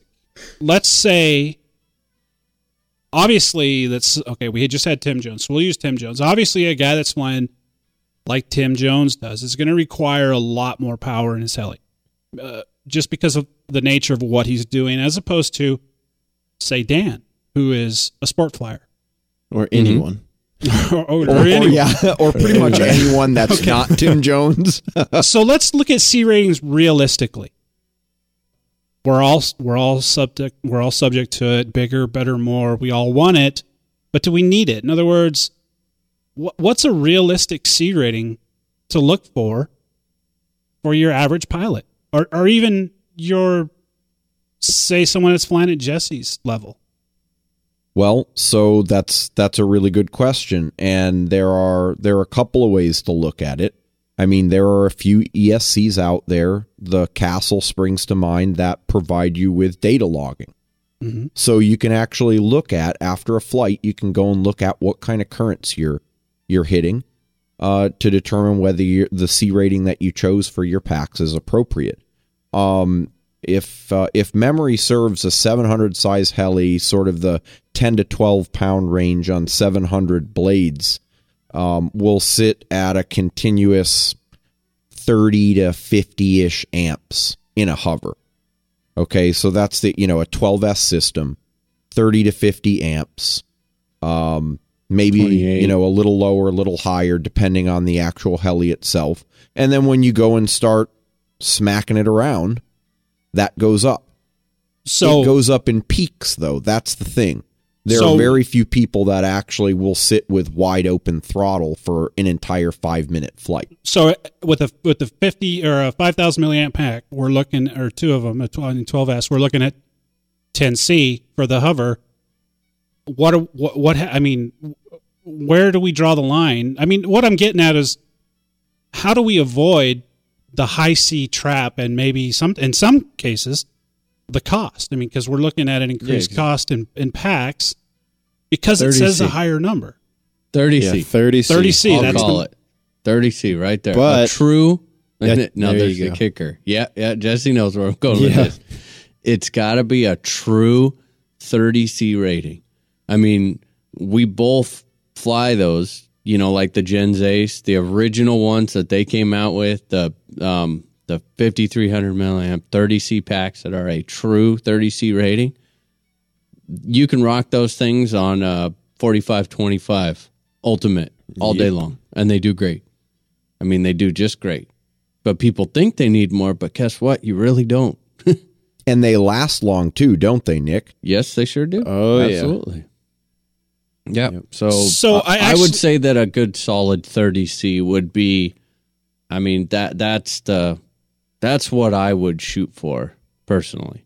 Okay, so we're talking about these different, and Nick, you just said it, true C rating. Is there a way that a person can just easily figure that out, or is that some complicated process?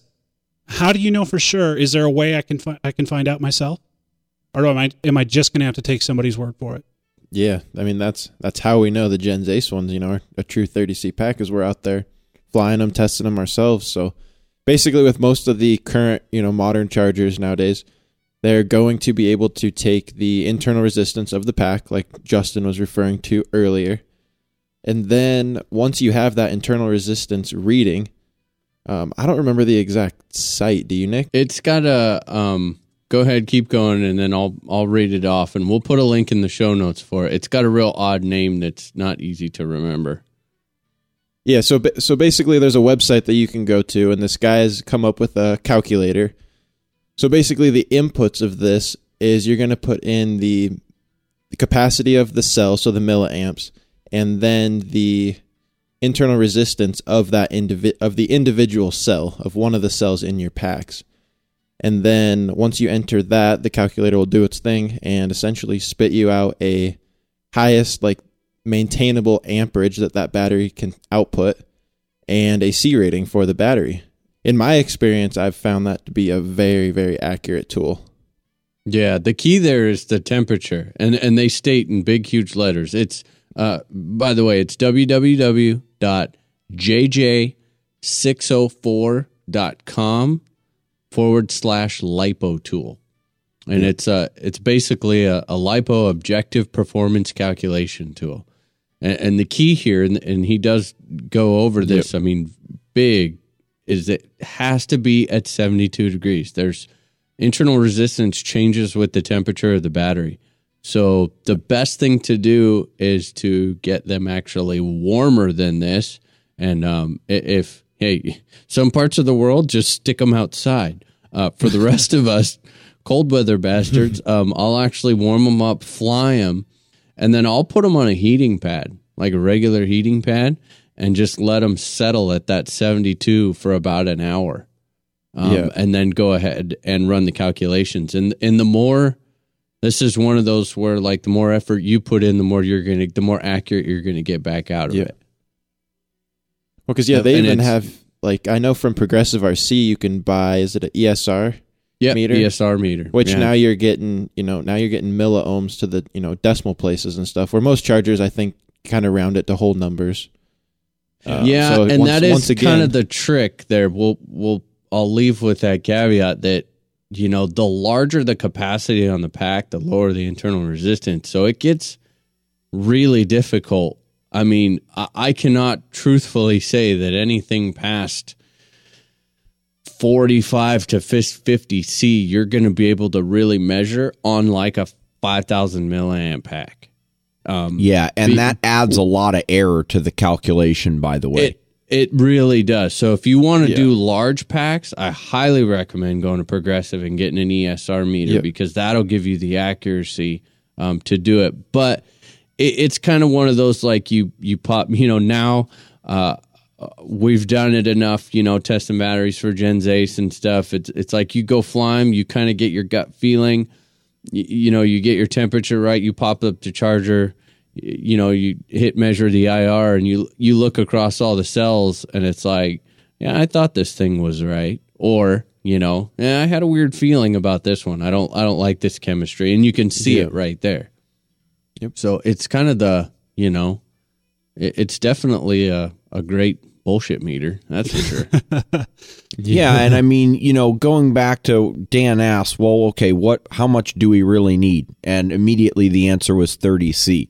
Well, I mean, that's a tricky question to answer because I think what has been found by the people who use this tool, and by the way, it is really a great tool that Jesse and Nick are talking about. And this guy, I can never remember the guy's name, but he's built like a small community of people who go and measure their pack internal resistances and then log in a database the C ratings of just tons of different battery brands and sizes and cell counts.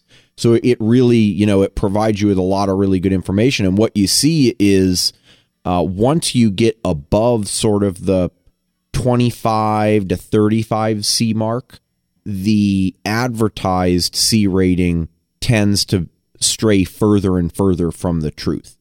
Yep. And the Gens Ace 30C packs are some of the only ones out there that truly meet the 30C rating.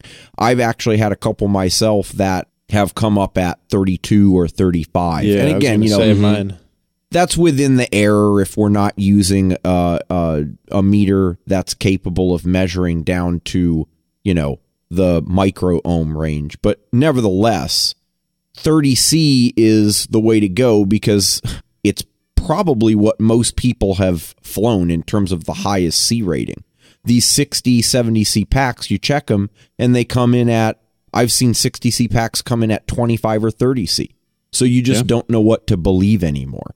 I've flown 60C packs. Came in at that. Yeah. And all you end up with is a lot heavier pack. And that's another thing to consider.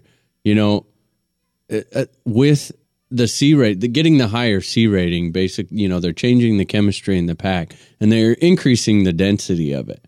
So you get weight. Yeah. In some cases, a lot more weight. So when you're picking your batteries, really be conscious about that. Don't get so caught up in, well, I need a 65C because, man, on some of these helis, especially the smaller ones, 500s, 450s even, they can make a drastic, it's a huge difference in the way that it flies. And if you can't pull anything higher than 30 out of it, then you've actually just done yourself a disservice by doing that. And on some of the larger packs, like in the 700 class electrics, we're talking half a pound between a 30 to a 60C pack. That's huge in the way that it flies. Yeah. That's a noticeable amount of weight for nearly anyone at any skill level. Yeah, absolutely. Yeah, that's, I mean, like taking a set of, swapping out your 690s for 710s. I mean, it really changes the disc loading a lot. So don't get caught up in that at all. I mean, unless you really feel that you need it. So let me ask you, Justin, a theoretical question with a few assumptions. Let's assume we get a 60C battery and it's actually comes in at 60C. Now, theoretically, is that battery is it the higher C rating? Does that mean it's going to last longer? Is it going to be, I mean, is that what we're thinking? Is that why we're so concerned as consumers about these bigger numbers? Does that mean it's going to last longer? Yeah, thank you for asking that, because that's something that a lot of people don't think of. That's an awesome question. What we were talking about before is that the C rates are able to increase as the manufacturers find a way to reduce the internal resistance. In other words, as I'm pushing more current through it, I'm heating the battery less. Okay, so I can increase the amount of current that I push through the battery. That's really the key. Do you need 60C on a 5-cell pack? I mean, 300 amps continuous? Give me a break. Really? No, you don't need that. You may need it in spikes if you're really hardcore, but you don't need that. What you do need, however, is the general rule of thumb that as the C rating increases, the life of the packs increase. What happens with these packs, without getting into too much detail, is when we run them, they get warm. We know that. And the amount of warm that they get is determined by how much current you're pushing, how hard are you beating them, and how much internal resistance they have. As they warm, that over time, those cycles, those thermal cycles, will affect the battery's quality, the chemistry, and that will eventually lead to a degraded performance. And so, what do you guys get, Nick and Jesse, on some of the Genzace 30Cs before you start feeling like, okay, we could use a better pack here or a new pack? I don't know, man. I had mine mechanically fail before the chemistry failed. and then I still have 250 cycles on my other one, and I still don't feel like I need it. Still don't feel a difference. And those were the 30C packs, right? And Jesse? I actually have, and I actually have new packs. So, you go from, you go to the old packs, 250 cycles, and you go straight over to some new packs. And when you don't tell a difference, that's when you know you have a good set. Oh, yeah. I mean, that's amazing. That's on the high end. I would say that I can, I have a set of 60C packs. I'm not going to say they're, dead on at 60, but they're definitely, they put out a lot more than a true 30C pack. How about that? Yep. And I've got a set of 30Cs that have 2 and change, somewhere around there on them. And I can tell a bit of a difference, but, they're also half a pound heavier. So it's kind of like, okay, yeah, they have a little bit more power, but the heli sure does fly a lot different.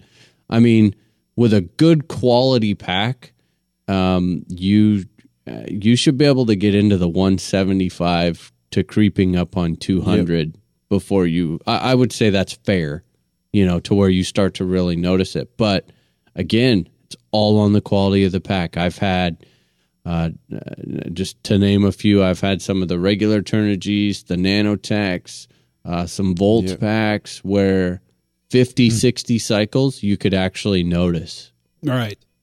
And what you end up basically doing is starting to peel back your timer, 30 seconds at a time, because now all of a sudden, well, wait a minute, that's the same 5-minute flight I did 20 flights ago or whatever. Why is the voltage lower at the end of the flight now? Well, it's because the pack's hurting. Or you go up there and you fly them, you pull a hard maneuver and you hear a bog and you're like, whoa, man, I must have over discharged this pack.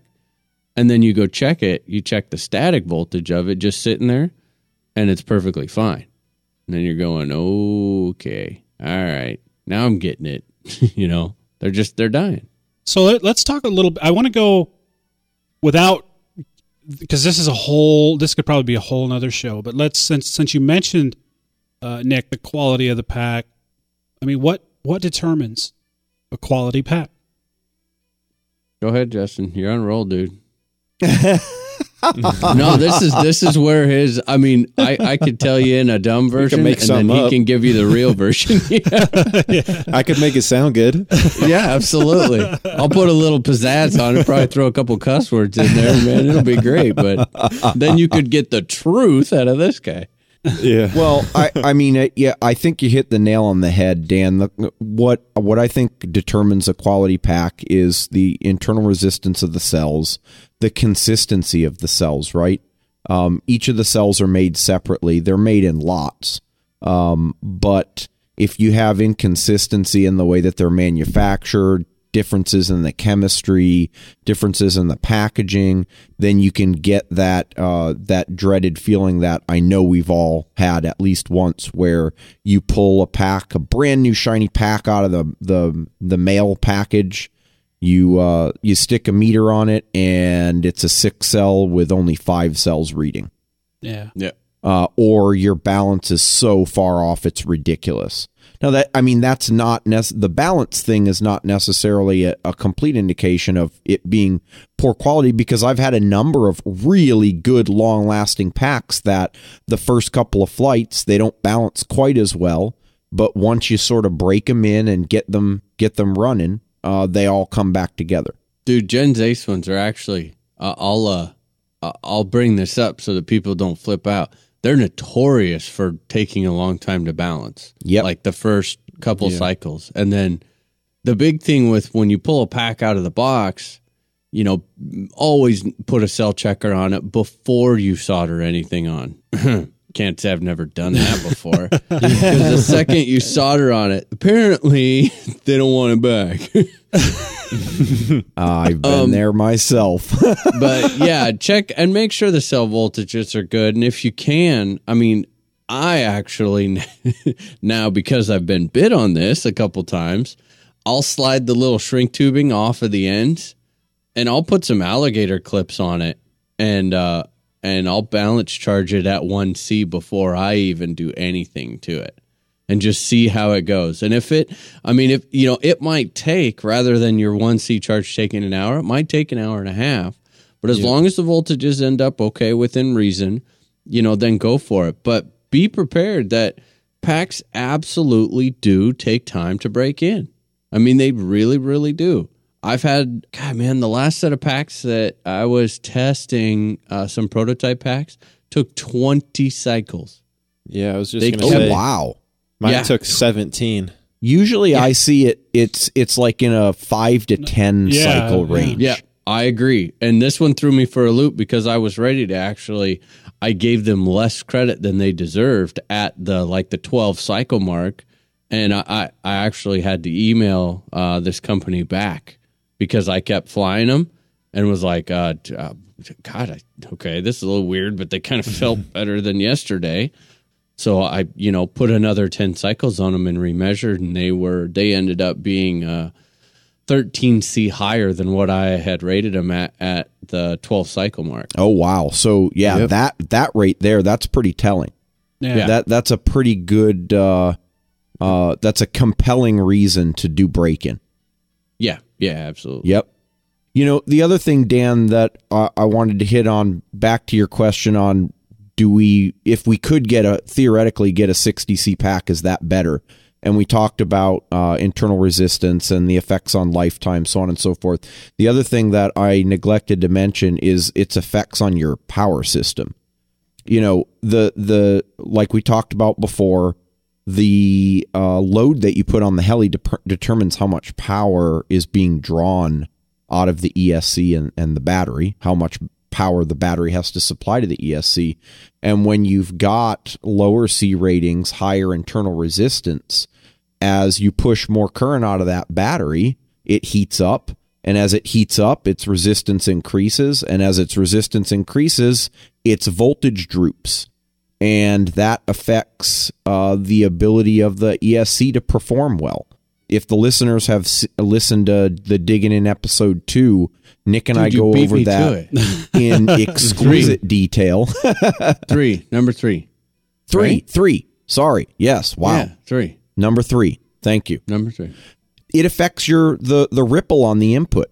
And for those of you who've got Castle, you've seen ripple voltage as a measure.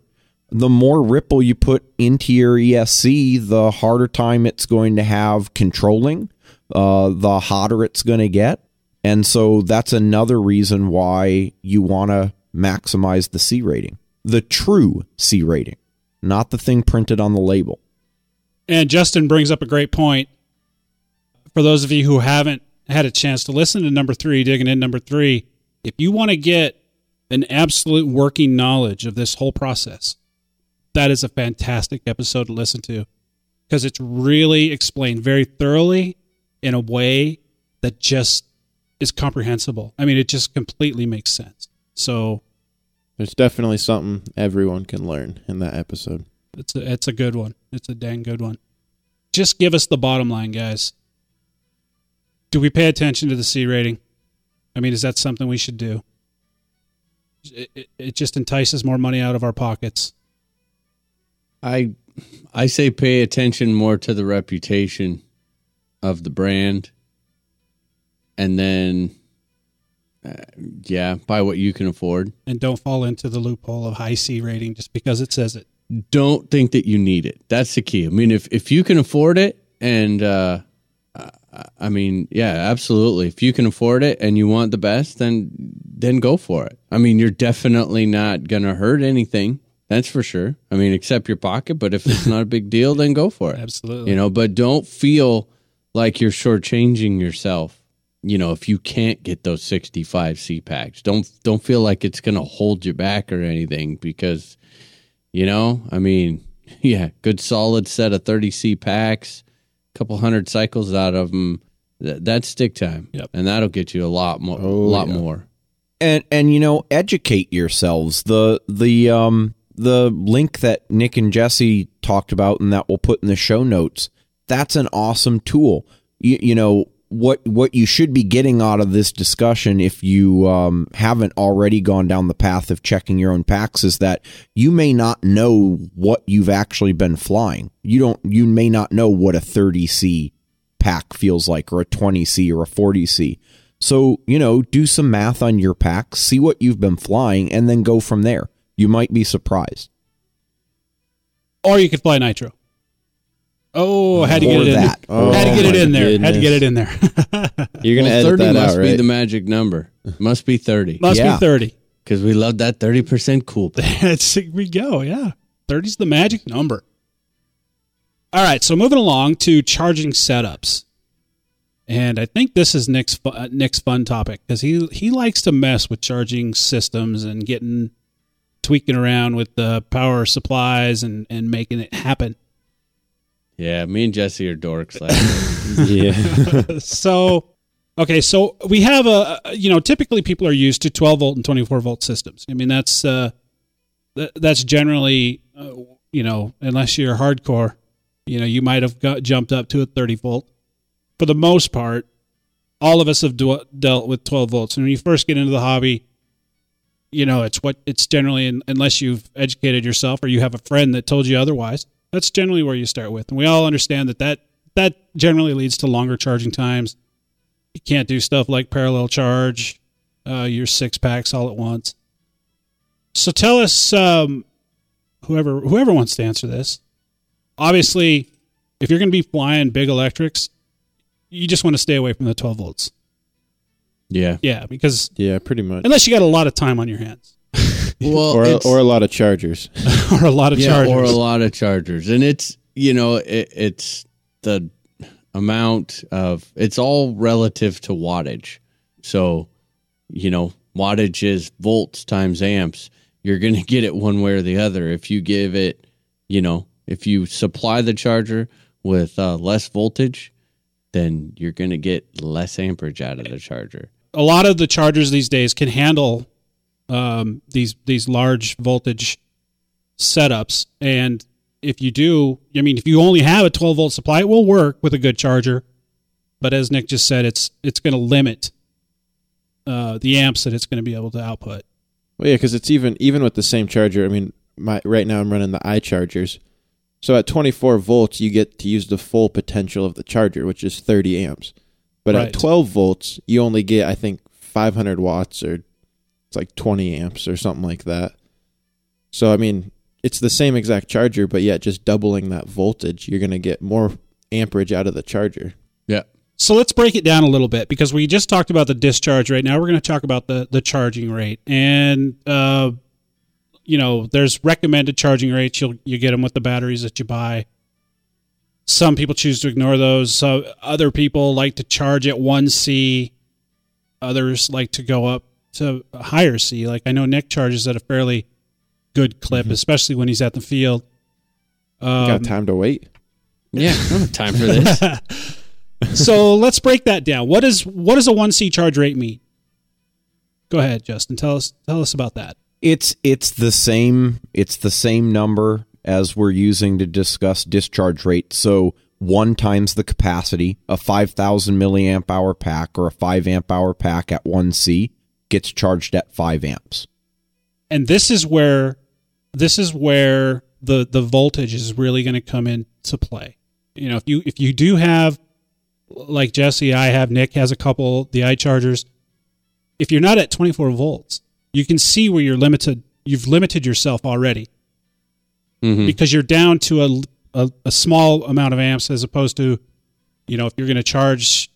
So if you're charging 2 batteries and you're at 1C, there's 10 amps right there. Well, and it's a double-edged sword, because a lot of people let's take all the decimal points out and let's just go real generic, right? So if we have 12 volts going in, okay, we're going to charge a 22 volt battery. So let's just go real lame and say we're trying to charge a battery that's double the voltage, right? So if I'm going to put 5 amps into it, and we're not going to consider charger inefficiencies and all that sort of a deal. But if I'm going to put 5 amps into that pack, because it's almost double of the input voltage that I'm putting into the charger, I'm going to be pulling 10 amps out of my input source. And that's the key that limits the power output as a function of voltage. Yeah, because the charger can only take so much input amperage. The amount of current that you push through these chargers are limited by the size of the wires, the rating of the components inside the charger. And so, as you guys already pointed out, when you're running at lower voltages for the same power output, that means I need to have higher current. They limit the 12 and 20 volt or 24 volt setups are basically the maximum power output is limited by the maximum current capability of the circuitry. Yep. And 20, if it's let's say it's limited at 20 amps, just for hypothetical purposes, 20 amps at 12 volts is a lot less than 20 amps at 24 volts. Half, actually. Half. Yeah. Yep. Yeah. Good. Quick math. Yeah, quick math. So that's the big thing. And then, also what sort of stress are you putting on your, whatever you're powering this charger with, which when we're starting is, let's face it. I mean, if I had $1 for every time I saw some dude out there with his hood propped up, charging off his car battery, right? So they're thinking, I'm only pulling, 10 amps. I'm only pulling 10 amps. Well, if you're charging a 6S pack, guess what? You're not pulling 10 amps. You're pulling 20 amps off of your car battery. Car batteries do not last very long. That's not the way that they're designed to work, for a lead acid battery. So that's why getting that input voltage up, ideally, and that's why 24 is so awesome. We're charging, voltage wise, we're almost charging straight across. Yeah. So everything runs a lot more efficient.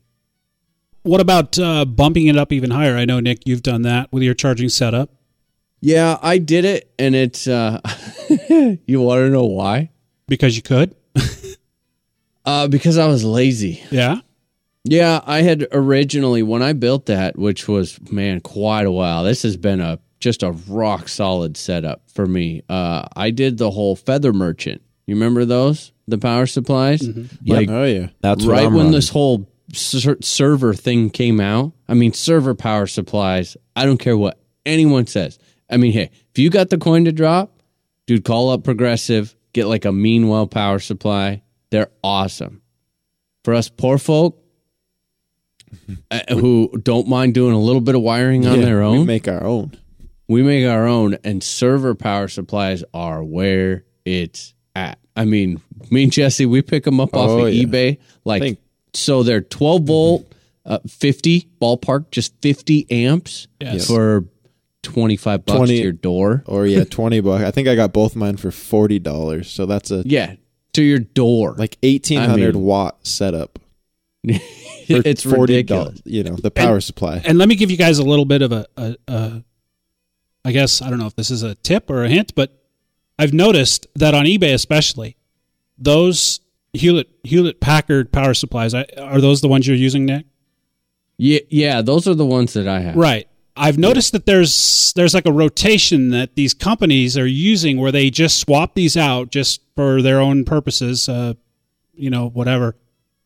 And there seems to be a cycle. In other words, I bought 2 of them for myself, and they were rather expensive. Well, in the scheme of things, they were $30 each. However, shortly thereafter, I must have caught the cycle where there was a bunch more put on the market. I got Eds. I got 2 of them shipped for $24. Yeah, Wow. what they do is on these server farms, they rotate them by time. Right. Yep. So they'll pull them once a year. And I mean, these things are like tanks. All the ones that we're buying off eBay, you know, they're all used. We're not buying a brand new Right. server. So that's why we're saying, you know, they probably used them for a year and then swapped them out.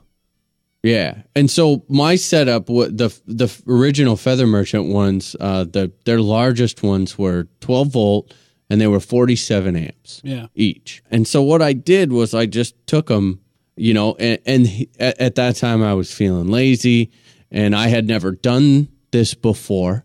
So he set them all up for me, set them all up 24 volt, did all the floating ground deal, you know, blah, blah, blah. I basically took them out of the box and plugged them in and la-di-da.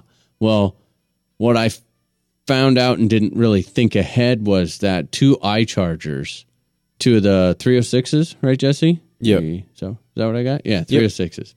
2 of those will pull more than those 2 power supplies could give. And so it was like, well, crap. All right. What I can do is I can sell these to someone, you know, pass them along to someone that needs them, and then go buy 2 of them, you know, that are bigger. Or, let's see. Okay, so the iCharger says that it'll take 36 volts. Which we didn't That's what realize for like a year. Yeah, which we didn't And it notice. says it right on the charger, but you know, that's besides I was the like, well, screw it. Why not? I'll be the guinea pig and try it. So I just bought another one for like 18. And that was the only reason I went to it, because I was too lazy to go buy 2 new ones. And I did have to do, you know, like, I think Jesse's, do yours have the potentiometer built into them? Yeah, mine do. Yeah, okay. So his style has a little potentiometer built in that you can actually adjust the output voltage. Do kind of like 5. You can go in between like maybe 12.5 to 13.3. Yeah. Mine did not. So it was a huge pain in the ass because I had to go solder in on the pins in the back, go down to Radio Shack, and it ended up being a huge hassle. But long story short, you have to get it down under 36 or else it'll send an overvoltage. That is actually the max. Like, Yeah, not and take just anymore. to kind of clear that up for those of you who maybe aren't familiar, these power supplies, although they're rated at 12 volts, they actually put out slightly more. Yes. So you have to, if you're going to max it out like Nick did, for those of us who are not going to the 36 volts and doing 24, it's not an issue because it actually is closer to 26-ish volts or somewhere in that range. But It just depends. Yeah. It completely depends Yeah, on the power exactly, supply and exactly. some of how they have them. And it was only unloaded. So like it was funny. If you plugged it in and put a load on it really fast, the voltage would drop down enough to where it wouldn't set off the overvoltage alarm. But if it kind of sat there and it would creep back up to, 36.6 or whatever, it all of a sudden start beeping. I want to give you guys a website, and I get this wrong every time, and maybe Nick or Jesse or maybe even Justin, you guys know. It's TGen Guy, right? Is that TGen Guy? It's TIN Jin. JIN. Yep. TINJIN Guy.com. He has a phenomenal guide that literally takes you through this process step by step with those Hewlett-Packard power supplies. He shows you how to do the floating ground. He shows you which pins you need to connect together in the back. He shows you how to solder it. Because let me tell you something. As you guys know, electricity is like religion in my mind. It's meant to be feared, right? And so, look, I built them. And if Dan can read over this guide and successfully complete this, let me tell you guys here's a little funny side story to that. When I did build my first one, I actually took it out way into the driveway with like a 75-foot extension cord because I was afraid it was going to blow up when I plugged it in. No, I literally put it out in the middle of the driveway and plugged it in from 75 feet away. And that's good though, man. You do have to. A lot of people, electricity is black magic. It's not that difficult, but you gotta educate yourself and take a step back and go slow. I bring that up because I want to encourage you guys. If this is something you want to do, don't let that dissuade you from trying this, because really with that guide, it is super, super easy. I mean, you do have to be you don't have to be super proficient, but you should be able to solder decently because it does require a fair amount of soldering. And I would also suggest that you do pick up a good soldering iron, because you're not going to get this job done with one of those little, 40-watt Radio Shack jobbers. Mm-hmm. Because you've got to heat up from some pretty serious metal. Oh yeah, and some pretty big gauge wire. And hey, if that's not for you, then there's lots of guys. I think actually like Blackburner's doing some, Feather Merchant's doing some. Cruise the forums. Absolutely, yeah. On Run Rider, on HeliFreak, RC Groups is a really big one. There's some exceptional, actually, where I learned all of the modifying techniques for the power supplies came off some of the guys on RC Groups. And they're selling these setups with banana jacks already on the back of them where you can just plug and play. And it's a great opportunity to get into a really high-powered charging setup and help take a little bit of the sting off. Right. I personally could never, ever see spending more than $60 on my power supplies. Right. And that better run anything that I want. I mean, you got that amazing case, dude, that whole charging case, and you only spent barely over $100 after it's all said and done. I mean, that's everything. Well, yeah, I think the chargers. No, not the chargers. Just the but the case power itself. supplies in the case, I think I had probably 130, I think. Nice. All of that. Yeah. Dude, I can one up that. Power Your supplies cardboard box. In a cardboard box. With a cardboard Yeah. See? Free. Ghetto. And Nick does bring up a good point. Of course, Progressive RC, they make some fantastic charging cases. Brian King, as Nick mentioned, you can see him on HeliFreak. He also has a little post on our forum as well. There's a lot of guys out there that can do this for you, and at a really reasonable price. So Yep. you should have a pretty reliable, beefy charging system. I want to bring that up real quick, and then I'll let you go to it. But that is one thing, like in this hobby, that I can, I'll tell you, like heli sizes. Don't go all the way to the top. Work your way up or whatever. When it comes to this charging case thing, I've been there and done that myself. Yeah. Yeah, just I have do it. had a shload of charging cases. Ghetto ones where I tried to save every last little dime. And please don't do what I did. Right. Just do it right the first time. Even if you don't, I mean, seriously, even if you're going to put an $80 charger in it, that's okay. Right. Just build the case, get a couple good power supplies, either buy the case or work on building one and do it one time. They are a little bit time consuming to build. Worth it though. Worth every minute. single penny of it in the long run. Absolutely. Absolutely. Just like your radio. Yeah, don't mess around with this. Yep. Sounds good. So you mentioned, Nick, hooking it up to your car battery. We all know that's not a good idea. We see it all the time. Fire. Nothing makes for a bad day like having to call mom and explain that you burned her minivan to the ground. Or you're at the field by yourself, and the next thing you know, you've got no juice to start your battery, start your vehicle up. Oh, yeah, that sucks. Hey, I've got one more plug here. Yeah? Yeah, I do. I missed this one in the news, but because I was involved in this, and now that I see it's actually acceptable and okay to talk about, I wanted to make sure to mention it. Castle is now releasing and unveiling the Phoenix Edge series of ESCs. And I was fortunate enough to be on the prototyping team for this, and these things are awesome. Basically, what they've done is, you normally, like on your high voltage versions, you've got your servo wire that comes out of the front, that goes up for your throttle. Well, what they've done is they've added an extra wire onto that, and it has numerous different functions. It can be like an ESC arming lock, and they have a lockout key for like big planks and stuff for extra safety.